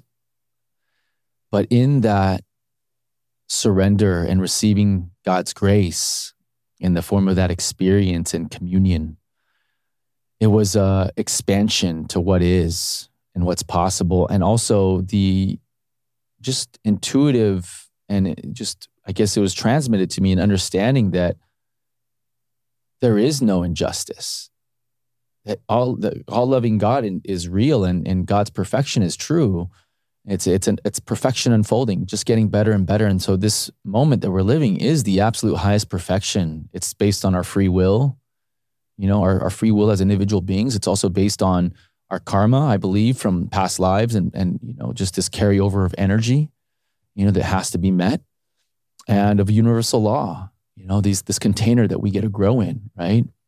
And so for me, that had to lead me to reckoning with my emotional world and facing the reality that I had not forgiven my father.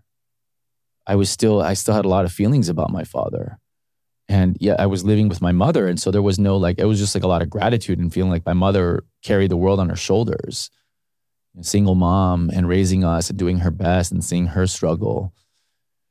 And eventually though, after reuniting with my father, after he reached out to me and we started cultivating a little bit of a relationship, and I built up the courage to find, after over a couple of years of expressing my true feelings about what happened and what went down.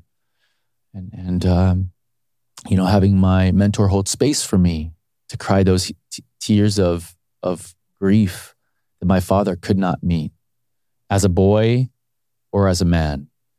And so being able to have a mentor, a surrogate father to hold that space was, I think, foundational to me being able to come to a point of forgiveness, forgiving my father on a personal level. I don't feel like there was any, I guess there was a strong feeling of feeling life is unfair growing up the whole time. Life is unfair. And that's why there's no God. If there was an all-loving God, life would not be like this. Why is it like that for those people? And why is it like that for us? You know, having this like huge, seeing the massive divide and seeing the suffering, you know, homeless. Why are there homeless in the streets and why are there people living in mansions? Like, what is this? And having to, I think, dive deep into that and reckon with that, because now that I was saved, when I felt like a miserable, worthless person, human, and God had the mercy to save me, it showed me the depth of love that God has for us. And so that's where I started. I led from that. I'm like, okay, if God's love is unconditional and all loving, then that's my work. That I get to exercise it and practice that as a son of God. That's really what Jesus was teaching, right? Is how do we open our hearts and embody the love of God within ourselves and forgive everybody in real time. And we project judgments all the time unconsciously onto the world around us. And the work really is to release those judgments in real time and open our hearts no matter what is in front of us and love others as God loves us, and being able to transmute that. Really. And Yeshua spoke it best, right? Love our neighbors as ourselves and to pray for those who hate and persecute us.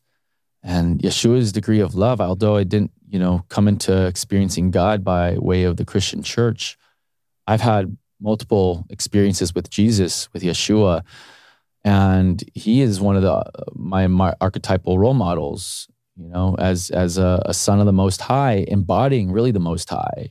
He said, I and my Father are one. And when he said that, he was in full gnosis with the source of all life. He was the wave, but he was also had the power of the ocean in his wave. And that's why he was able to do miracles and raise the dead. And the stories that were spoken about him bring on to this day, because it was literally God embodied. And when he resurrected, right, because that was the depth of his love, that he literally gave his life for us.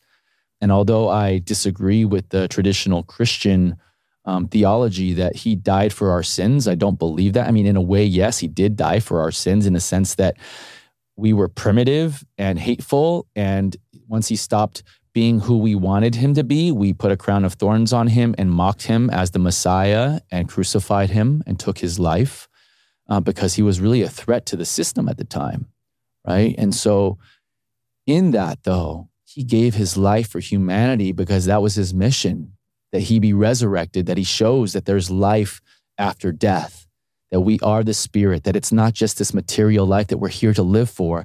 And because of that, we have an impetus to live principally by principles, by the principles that were that he spoke of about what love really is and what that looks like.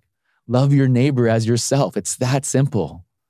Right? To do good unto others that you would want as done to you. And his ultimate and final lesson was forgiveness. Forgive them, Father, for they know not what they do. And that's why forgiveness is such a big part of this journey. And I think there's a lot of, ideas of, forgiveness and then spiritual bypassing or can really kind of overlay and seem like the same thing on the surface. Sure. And to get to a real level of forgiveness, and just to share a little bit of my own experience with my parents and my dad, I've been working through my own father wound in a very deep way, and a lot of anger, a lot of resentment, and this flood of energy, and going on my own path of being able to feel the level of grief for my father and my parents, like that, allowing the image of what I needed them to be, let that die so that I can see them for who they are and the wounds and the trauma that they've experienced, and getting to this place of deep compassion and forgiveness. And I think this is really powerful for people. And I'm just curious to get your perspective on this too, because my dad cannot meet me there. And I can't ever go. I mean, I'm holding hope for the opportunity that there's this deep reconnection, but I can't expect him to meet me there. And part of that forgiveness is fully letting go so I can actually open my heart and love him and see him where he's at without the expectation of needing him to meet me there. Yeah. Yeah, and that's the refathering that happens when we really parent the inner child and come into wholeness within, to realize that our dad was our dad and he gave us everything that he could, but he simply can't give us what we long for. And it's in our longing for that which helps some of us at least transcend to the transpersonal and connect with the higher, the greater, the true Father, the All Father, right? The Great Father. And in coming home to the Great Father, we realized that it was all perfect, that it was completely fair, and it was exactly what our soul needed to expand our love beyond conditionality, right? Because we know unconditional love with our children, at least to the fullest extent. I feel like that's probably the greatest teacher of unconditional love is becoming parents, becoming a father, because it's like, oh, it's so hard. And I love you no matter what. Love you no matter what. And some things take us to the edge. Some things take us to the edge. But it really gives us an opportunity to feel like that co-creative responsibility of stewarding life into the world, right?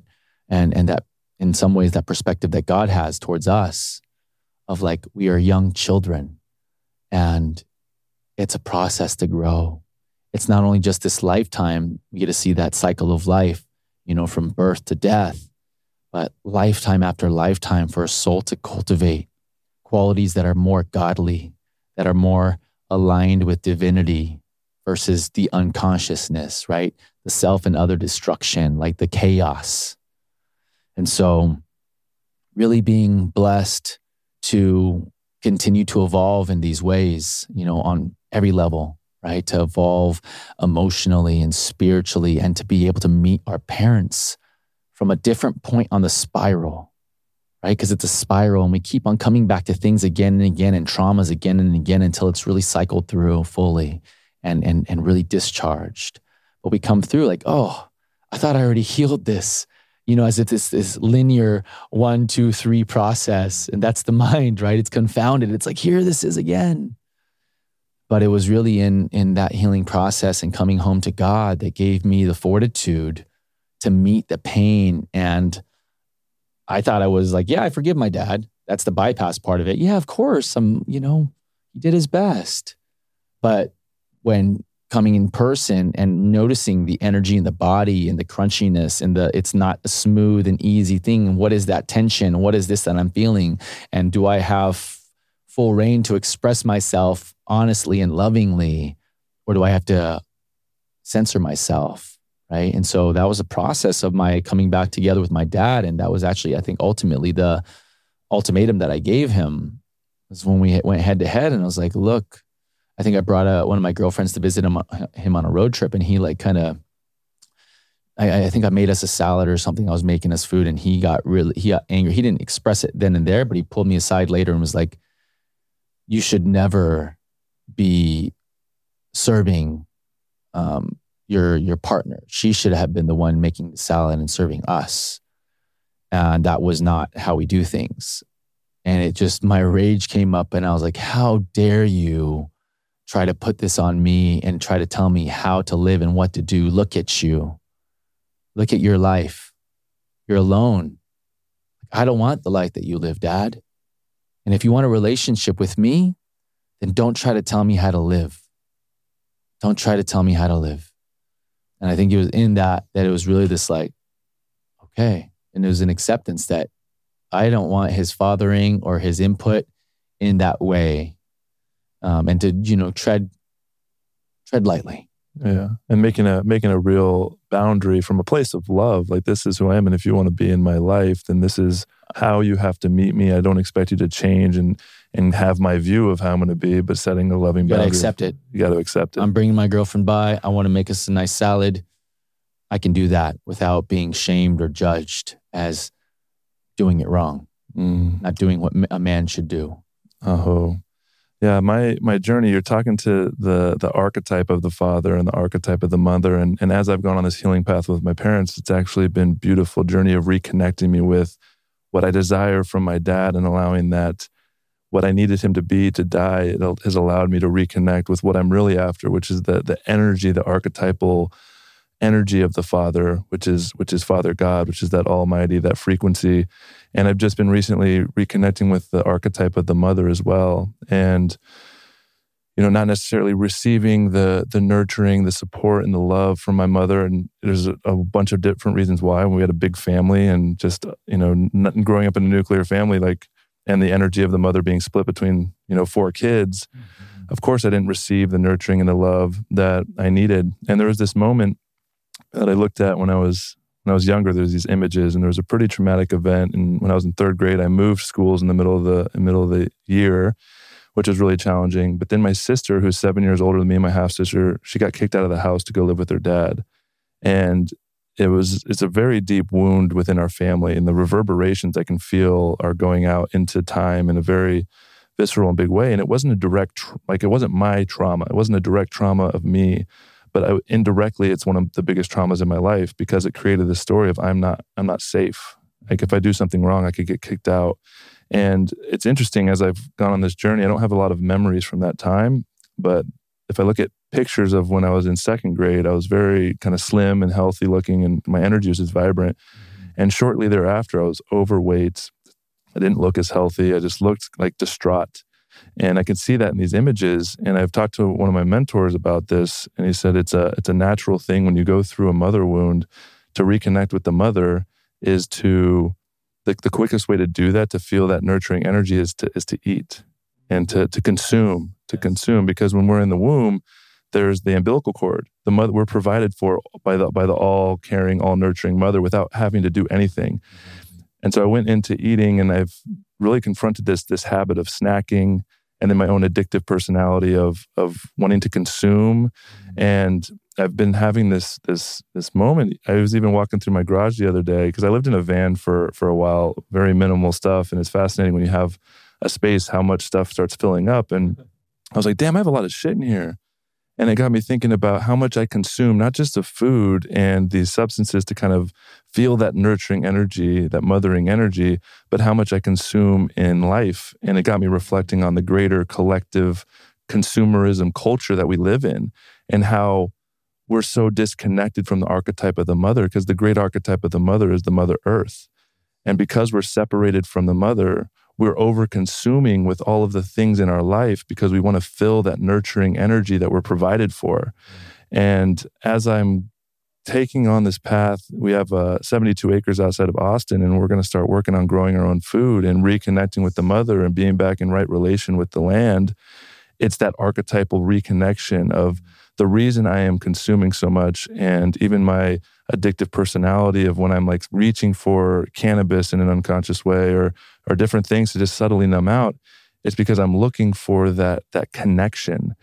And the only way I can really fulfill that in a very deep and visceral way is to reconnect with something as simple as where my food comes from, and reconnecting and being in right relation with the mother. And I feel like that's a journey a lot of us are starting to connect with. Is how do we get back to the land? How do we get back to the right relation? How do we actually know where our food's coming from? And when you start going down that path, it's like the spiral you talked about. There's these deeper layers that are starting to unfold for me, and it's very fascinating. So speak to that a little bit, this collective journey that we're on, and the infinite potentialities of total annihilation and destruction of the planet, and the fear that is really there, and then the potentialities on the other side of this great collective awakening, and everything in between that is possible, which is, brings us back to this fear of the unknown, and being able to find comfort and safety through this, coming years, coming decades of the potentialities that are possible.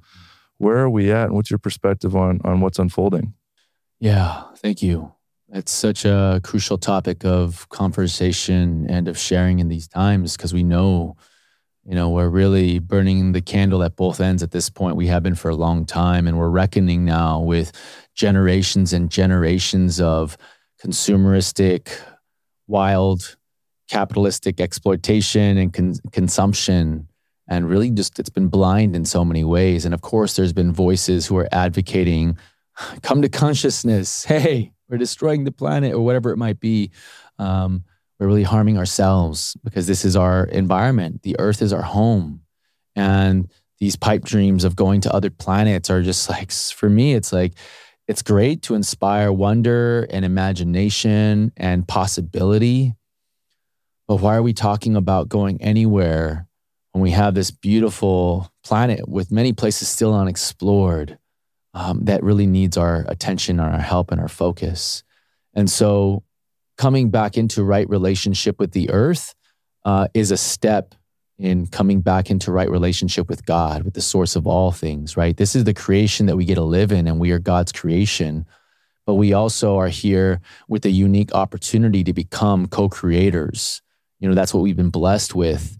That spark of the divine that can become a consuming fire, that can consume the illusion that this life is all there is and that there aren't consequences for our actions in this life. And so that there is a clear and objective truth and fundamental alignment that we get to live. And nature demonstrates for us this beautiful balance, right? That it maintains.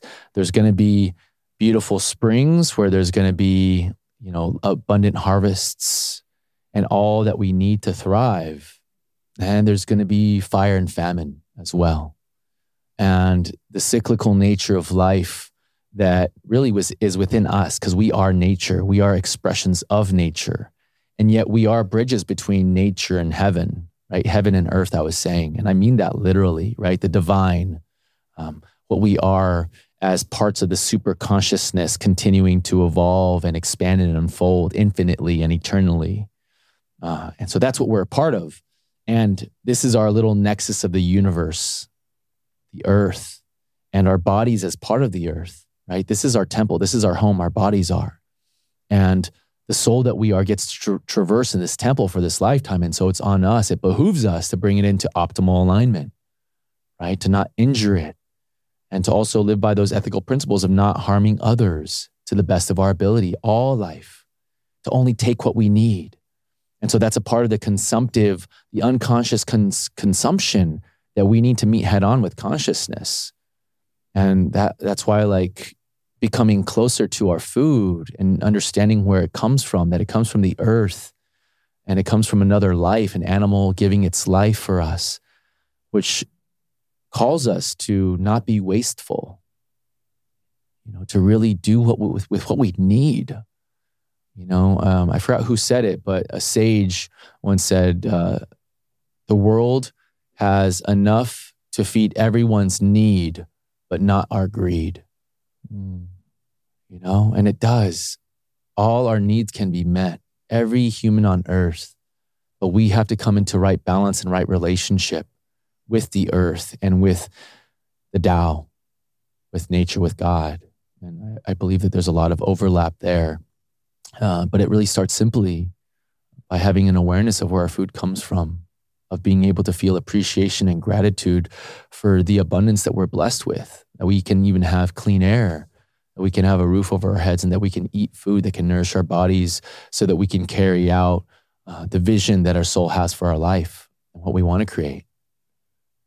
The question is how are we going to get there, right? And I know it's because the way we treat the earth is really, it's because the way we're treating ourselves. And there's this individual healing process that is necessary to begin reconnecting with these deeper forces within us.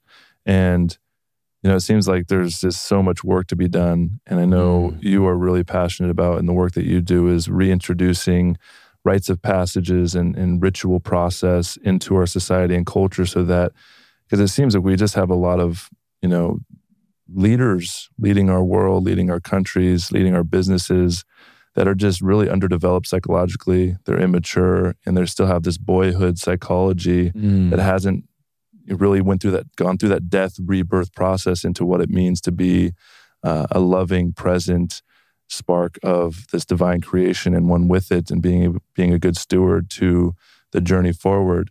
So talk about some of the work that you do and what you're passionate about reintroducing into society, and the importance of the rite of passage experience in this greater collective shift that we're moving through. Yeah, I've been called to hold space, as I was mentioning, as I was training to become a therapist, psychologist. That was my first experience of officially or formally holding sacred space. We didn't call it sacred space, right? But the therapeutic container. For someone to have the freedom to explore themselves with gentle guidance and compassionate support. And being able to offer this open space of compassionate witness in a ceremonial or ritualistic container is powerful, because it speaks to our roots and the power of ritual. Like ritual done over time becomes tradition. Right? And traditions carry cultures, They are that's the bedrock of culture in many ways, is the traditions and what they mean, right? Meaning making. And we're telling our stories by the life that we're living now. And I believe in these modern times where really we have the world, the universe at our fingertips in many ways.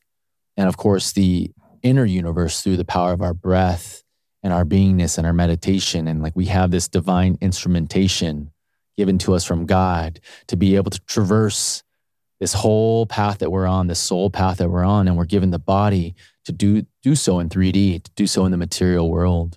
And so the how of it's different for everybody, depending on where they're at in their development and what they're seeking, right? For me, at a certain point, it was just to get free of the pain and suffering that I was in and seeking the relief to that pain. You know, for a certain time, it was like, how am I going to get free of addiction? And I tried like 12-step groups and I tried different things that did not work for me. 12-step did not work for me, although I celebrated it. I know it works for many, but just like having to affirm that I'm an addict or an alcoholic every time I'm in a group doesn't feel good. It didn't feel good for the soul that I am. And so I just rejected it. Even though I did feel in those groups that there was something happening, it wasn't enough to keep me there.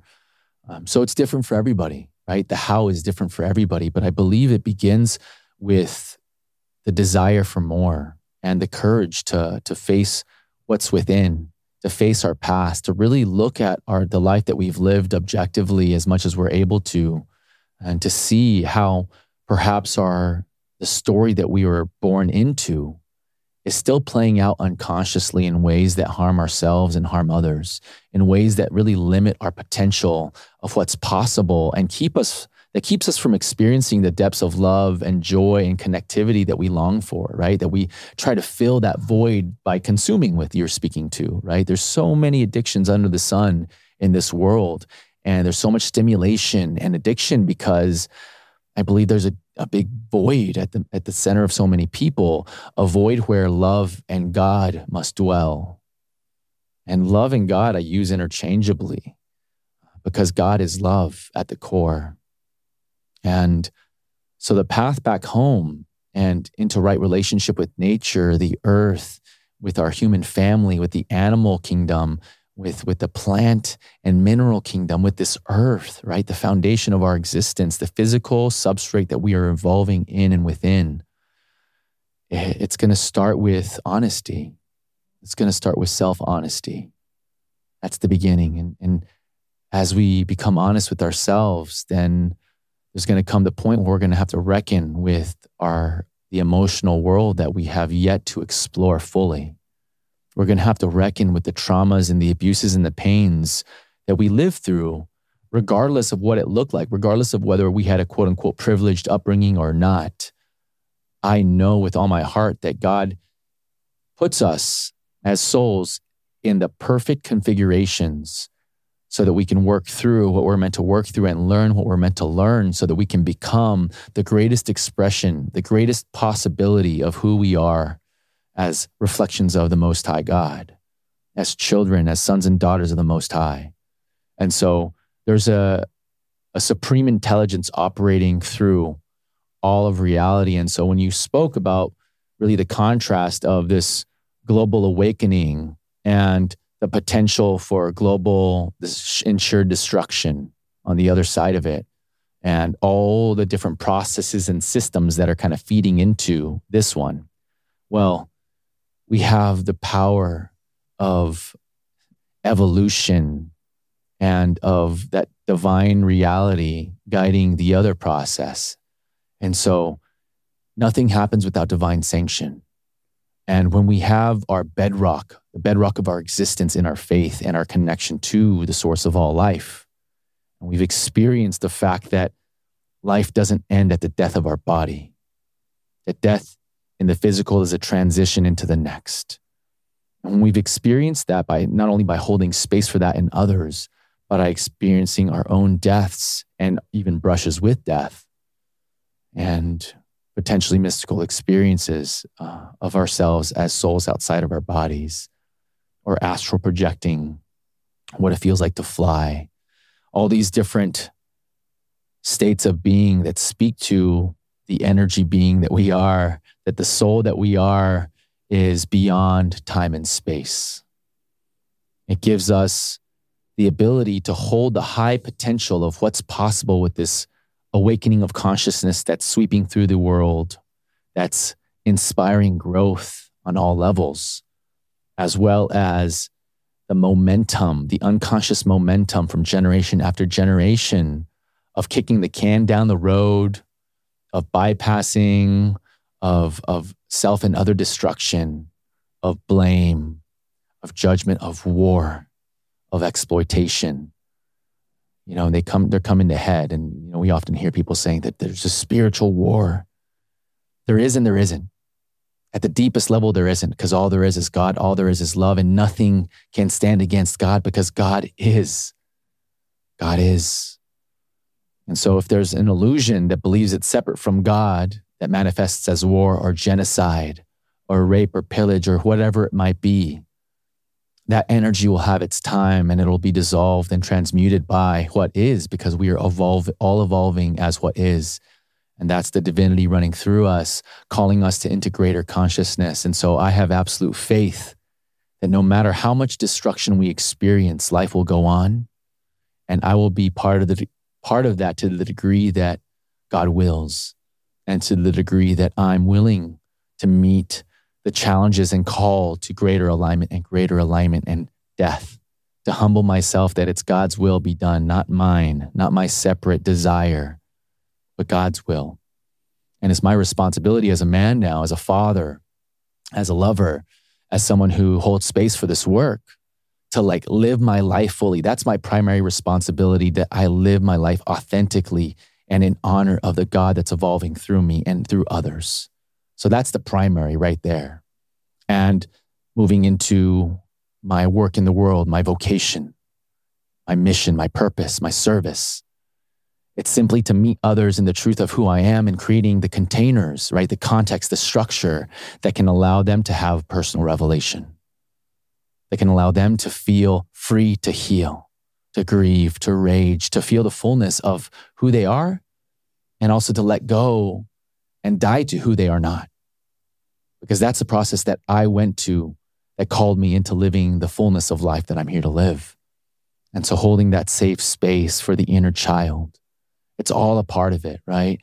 And the rites of passage are these beautiful, this beautiful technology in a sense that can initiate the energy that we are into another state, to literally transform it in a very quick time, in a very short amount of time. These ceremonies, these initiations, they imbue a psychic power, an energy that takes us from one dimension of existence and relating to another. And that's why, people go through, let's say these traditional ones like a bar mitzvah or a quinceañera, right? We still have some of these in our modern culture. And it's a shift, right? In how we perceive ourselves and how the community around us perceives us. And so with each of these shifts or initiations, it translates into the life that we're going to live, our approach to reality, because a boy is going to live much differently than a young man who now is taking on the responsibility of manhood to some degree, to the extent that they're able to. And so it's important to reintroduce these modern rites of passage in new ways that people can connect with, because maybe we're not in a place where we need to threaten another person's physical life, because we no longer have that tribal container, right? The US and the world, through globalism and through travel, have become so small. We're all so interconnected. And so what does the ancient future look like? For us to bring forward the best of the ancient world into a context that can support us into moving into the future in a good way, in a holistic way. And so that's really the thrust of my work, is this reunion, between us and God, and to really integrate all different parts of us, the inner child, the teenager, the internalized different archetypes, our mother archetype, our father archetype. We've learned so much simply through osmosis, simply in being in our family and growing up and having our subconscious templated in such a way where we inherit epigenetically our ancestral codes, right? It's been passed on generation after generation, and we get to choose as soon as we come to consciousness of whether we want to carry on a tradition or a cycle of relating or a belief, or if we want to create new ones and new stories and show our children something different.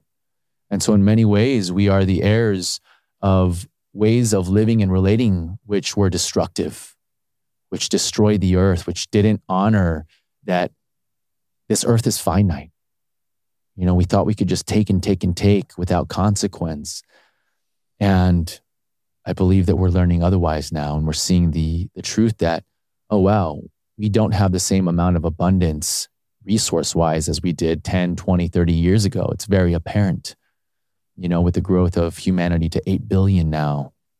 And we need to be more intentional with how we consume and how we generate. Can we become those new nodes of this golden age consciousness, right? Of a new earth, of an ancient future where we are living in right relationship with nature, where we're really living in right relationship with our fellow men and women and children, and we're creating the foundation for life to grow in alignment versus the foundations that many of us grew in, which took us off course from the very beginning. And so coming back to natural birthing practices, to recognizing that we don't need so many interventions, that women embody so much power, that they are blessed by God, the Creator, to bring forth new life and to have this experience of taking some cells, right? Sperm and egg, and creating life and birthing life through them. And that process is sacred. And seeing Devana, we've parented 3 children together, and they're young. Cairo's 5, Nature's 2, and Zion's newborn. But seeing her trust in her body after having had an emergency C-section and being in the system and going, that was wrong, that wasn't needed, I didn't get to do it my way, even though she went to the container thinking that, natural birth within a hospital, I'm going to be the first, or I'm going to do it my way. It didn't end up that way. And so having the emergency C-section was her initiation, under general anesthesia. She was knocked out. She wasn't present for the birth. I was in traffic trying to get there. So that was like where we were at with our first child. And the next one was nature out here in Dripping Springs, in the woods on 10 acres. The old way of receiving life without any intervention. We didn't even know if he was going to be a boy or a girl. It was just full trust. There's no checkups. It was what they call a wild pregnancy, which is really just a pregnancy in the old days. Yeah, they call it a wild pregnancy. Yeah, a wild pregnancy. Natural pregnancy. Yeah. But, coming back to our roots, there's so much wisdom in our roots and in the traditions that we come from that have many times been, ridiculed or even wiped out from the church or from modern medicine and laughed at as like, oh, that's folklore, or those are just, wives' tales or whatever. But there was a lot of wisdom in our lineages. And so part of that reclamation is looking back into history and like what wasn't included in the textbooks, right? And there's many different sources where we can study and reclaim these essential parts of our humanity and the different traditions that infuse the beauty of this complex world that we get to live in. Right? This is our evolutionary schoolroom, so to say. And so while I don't know how long it'll be until we get to live in this like kind of golden age where there's a reorientation around the sacred and an understanding that, we are all sons and daughters, no matter our faith, no matter our background, no matter our physical appearances, no matter our aptitudes, we are all from the same source. And for that to be an underpinning in how we understand life and each other. Because if that's at the foundation, that we all come from the same source, and that fundamentally speaking, we all want to live a beautiful life. So our responsibility in these times, I believe, is to live that fully in our own unique way and to build bridges between other people who share similar visions, And I believe that that's like the greatest work we can do. And from that connectivity, that unity, that collaboration is going to come so many beautiful things. And so a lot of my work is rooted in collaboration as well. We can't do this alone. We're on this beautiful, beautiful journey of life, and we need each other. And that's like the old story that so many of us men grew up in, that we got to figure it out on our own. We become lone wolves and we suffer in these prisons of shame and we isolate ourselves. In so many ways we do. And usually we go to the feminine, right? We feel safe with the feminine, that we can be vulnerable, that we can cry, that we can share our real selves with them. But then simultaneously, we feel the judgments that we've internalized from the masculine, from our fathers, from the old stories, that men can't cry, that that's weakness to feel. It was for them. It was survival in many ways. But we get to break those cycles now and demonstrate for our children what it looks like to be a whole man, to be a whole multidimensional man who has his roots in the sacred and who's oriented around the Creator, that knows himself to be an individualized expression of the Most High, and to carry ourselves with that level of humility, but also majesty, that we have the courage and the confidence to create what we're here to create. You know, and that was the genesis of Sacred Sons. It was my faith and that gnosis and God imparting to me that I'm here for more. And when, after having Cairo, two days after Cairo was born, having that vision overlaid in the 64 men that I was facilitating and leading of, wow, these are my son's uncles, because these are my brothers. And now these are more than my brothers. These are my son's uncles. And they're crying and they're grieving and they're hugging and they're sharing themselves in ways they've never shared. And this is the key. And then and there, that was the prayer of God. If you want me to focus on men's work, then find me a space where I can facilitate weekly men's circles. And my brother Franco Vescovi, who created Bishop Rotary, a tattoo machine, and also created Vatican Studios, a tattoo shop. It's where Sacred Sons, the genesis of Sacred Sons happened, and where I really became consistent. Because up then I was dabbling in men's work for a couple of years and leading and facilitating in a variety of capacities. But that was where it crystallized as I became a father. This is what I'm here for. And I have divine providence behind me.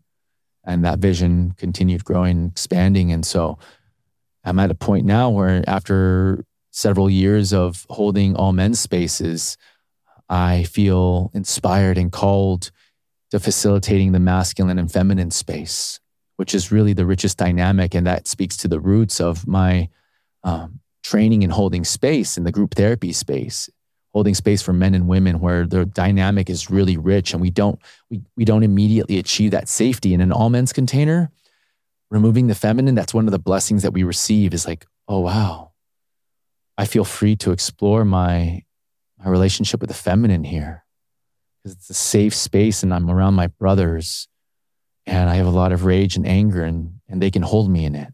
They're calling me actually into it to feel all the stuff that I feel and to face my misalignments and to speak my truth. Yeah, and so really that's the edge that I'm riding now. Initially receiving the vision for Sacred Sons, with the vision, along with that vision of doing men's work, was also the realization and understanding that I was here to build the groundswell for men to reclaim the sacred, that we are all sacred. All life is truly sacred. And when we can live from that place, it creates a space within us where we can meet each other, right? The namaste. The God within me sees the God within you and honors the God within you.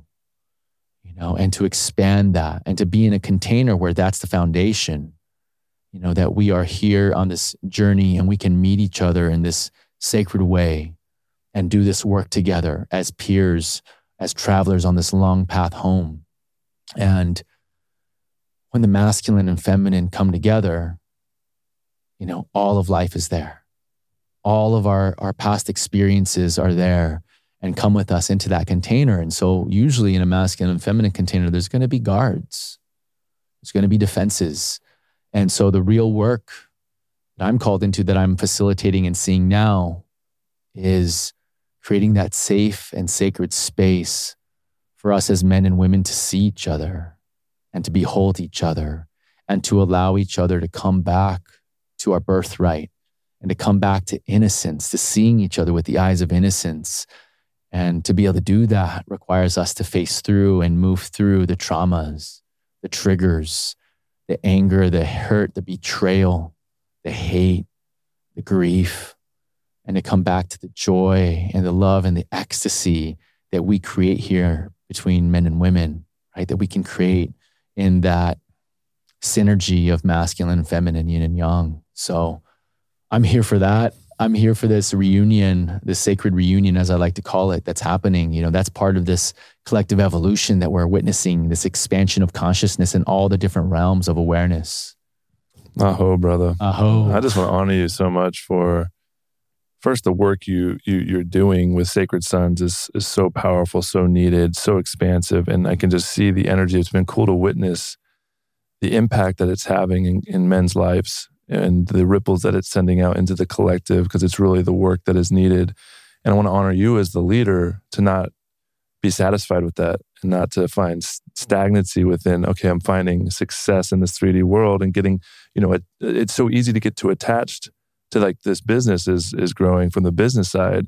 And a lot of people, they can get the mission and purpose can get eroded into the success and get stagnant. And so for you as a leader and a visionary is to continue to feel into what's the next iteration, how do we expand this, what's the greater work that's being called through me, and not attaching to, I found my thing and this, I can grow this thing and it's great and we've created a system and a process that's really resonating with people and having an impact, but what's next? And I just want to honor you for that, because I think that takes a lot of courage. Thank you for seeing me, brother, and honoring me there. And as you honor me, I need to honor my co-founders and all the leaders within Sacred Sons for carrying on the torch and showing up to the mission. Because it's been 7 years for me in men's work at this point, and 5 years, almost 5 years with Sacred Sons that, took to reach this juncture of full acceptance that, more is calling me forward. And it was planted, the seed was planted at the beginning of the vision for Sacred Sons, that when I received that, it was that we need to create spaces for this alchemical transformation of men to take place, this reorientation to take place so that we can meet the feminine. Because there's been a prayer that's been prayed for I don't know how long from the feminine, that they can just be safe and then be free to be who they are and to have the safety to flow and to follow their evolutionary birthright, to be the feminine, to be held, to be protected, so that they can be in rapture, so that they can nurture, so they can be the divine mothers and feminine that they're meant to be. But they can't be that and express that and live that if they're not safe, if they live in a world where they're not safe. And so many women have been abused in a variety of ways, and we hear about it in so many ways, that there's just this ongoing abuse of the feminine. And we see it in the systems and structures of our world, right? Where the woman is even written out of religion, right? We got the Father, the Son, and the Holy Spirit. Well, where's the mother? Where's the mother? Right? And so coming back to the wholeness that we are here to live, it behooves us as men to really hold that space. And so I celebrate every man, Sacred Sons. I believe Sacred Son is an archetype, right? This is really what the vision is about. It's a reclamation of our sacred, that we are all sons of the Most High living God. And thus we are responsible for the masculine piece of this universal play, right? To be able to hold the structure and the safety and the protection that women need to flow and to feel free to thrive and to nurture our children, this beautiful balance that we see in some intact cultures, right? Some cultures still carry this way of living and relating, and it's not perfect because we live in these times now where we are confronted with the evolution of technology and how that informs our world. And so how do we meld it all together in a beautiful harmony, right? And so really, I think it takes men's work. I think it takes women's work, masculine and feminine alchemy. And I believe where I'm being called into is the masculine and feminine unity work, is the work where we can meet each other in the broken pieces and find our wholeness within. Find our wholeness within the reflections of each other, and to really come back to this new global village, this ancient future that we are being called to live, where we can really forgive the abuses of the past and recommit to living in full integrity and alignment in ways that, because we're still learning, we're still navigating such murky space between the masculine and feminine because of these long-standing generational cycles of abuse and domination and exploitation. We're all heirs of this world. And so to be able to alchemize that within ourselves and to be able to share that with others, I believe for me, at least, this is my greatest calling right now. Of course, being a father and being a mirror being a mirror for all those who I come across of the divine, that the divine in you, that I'm going to focus on that. I'm going to hold space for that to grow and that fire to burn, because that's what we need, because we have so much judgment in this world of like cancel culture. And like really when we're coming from a place of judgment, we're coming from a place of separation. And when we're not in a mature place, we're not mature enough to be able to hold all the different multidimensional experiences that humanity is having. Everybody's coming from a completely different vantage point, and we all have the same destination, which is home in the heart. And so for me to be able to create containers and spaces where men and women can do that, and we can hold space for each other, is my greatest honor and my highest calling. And so just really honoring everybody out there doing the work, everybody out there leading the way. We live in a beautiful community here in Austin. I'm just back from the Fit for Service Summit in Montana. Shout out to Aubert and the crew. And Sacred Sons events are popping off all around the world. We're in Europe, we're in Mexico, we're all across the US. And so there's a need, there's a prayer that we're answering for the return of these ways of being in community, which can nourish us all. The sum is greater than the parts. The sum total is greater than the parts individually. And so this is a call to unity, a call to community, a call to work through the long-standing traumas that we've inherited from our parents and their parents and their parents ad infinitum. And when a man or a woman is courageous enough to answer that call and to say, I got work to do, it's a beautiful thing, because it sets in motion these ripples that will become waves, these healing waves that the collective can surf on into higher and higher levels of consciousness and unity. Ooh, my man. Holy cow. Here we go. What a time to be alive. Yes, Aho, bro. We're coming up on the time, and I just want to honor you in the deepest of ways. It's been so incredible to connect with you over the last few months, and just, witnessing the work you do from the outside, and just to get a piece of who you are, some of your stories, some of the wisdom that was earned through the experience of life. It wasn't just gifted to you, it was earned through the challenges and the trauma and the desire to know thyself and to answer the call on your heart, which takes a ton of courage. And the work that you're showing up, and you're just not stopping. There is a lot of work to do, and there is. To be connected with you. And I'm just so inspired, man. And I'm so grateful that you came with an open heart, and you allowed that wisdom and that frequency to come through. I know whoever's listening to this, holy cow. I know if you're not feeling like some type of frequency in your body, check in, because holy cow, bro. I just want to honor you. Keep doing the work, man. And I'm here in full support of what you're doing. And I'm excited to be on this journey with you. We're in such alignment. And I know that we're going to be doing things well into the future, bro. Hey, thank you. Love you, brother. So grateful to be here with you in ceremony. Prayers up for the highest unfolding for everybody listening and everybody not. Let's go. Aho. Where can people find you if they want to connect with you? They can find me on my Instagram. That's probably where I'm most active. Aubert Basiat. That's AUBERT BASTIAT. And they can find Sacred Sons at the Sacred Sons Instagram, and also a website. I'm in the process of building my website right now, and there's links on my Instagram where you can connect with me deeper. Beautiful. Check it out. And if you're listening to this and anything in this conversation inspired you in any way, and maybe a friend, family member, colleague came up into your awareness, you thinking that they would really be inspired, or some part of this conversation might have an impact on their life, go ahead and share it with them, because that's really what this podcast is all about. It's a transmission, which Aubert alluded to. The frequency that just came through in this episode is very powerful. And let's get it to the people that we love. If you feel called, if you're enjoying this podcast, a great way to support it is leave a 5-star review and follow, subscribe, so you don't miss upcoming episodes with incredible guests like Aubert here. Make sure you follow him. All of his contact stuff will be in the show notes, and he's got some really cool things he's working on, and you're definitely going to want to be involved in what he's got going on. Appreciate you, bro. Talk to you next time. Yeah, brother.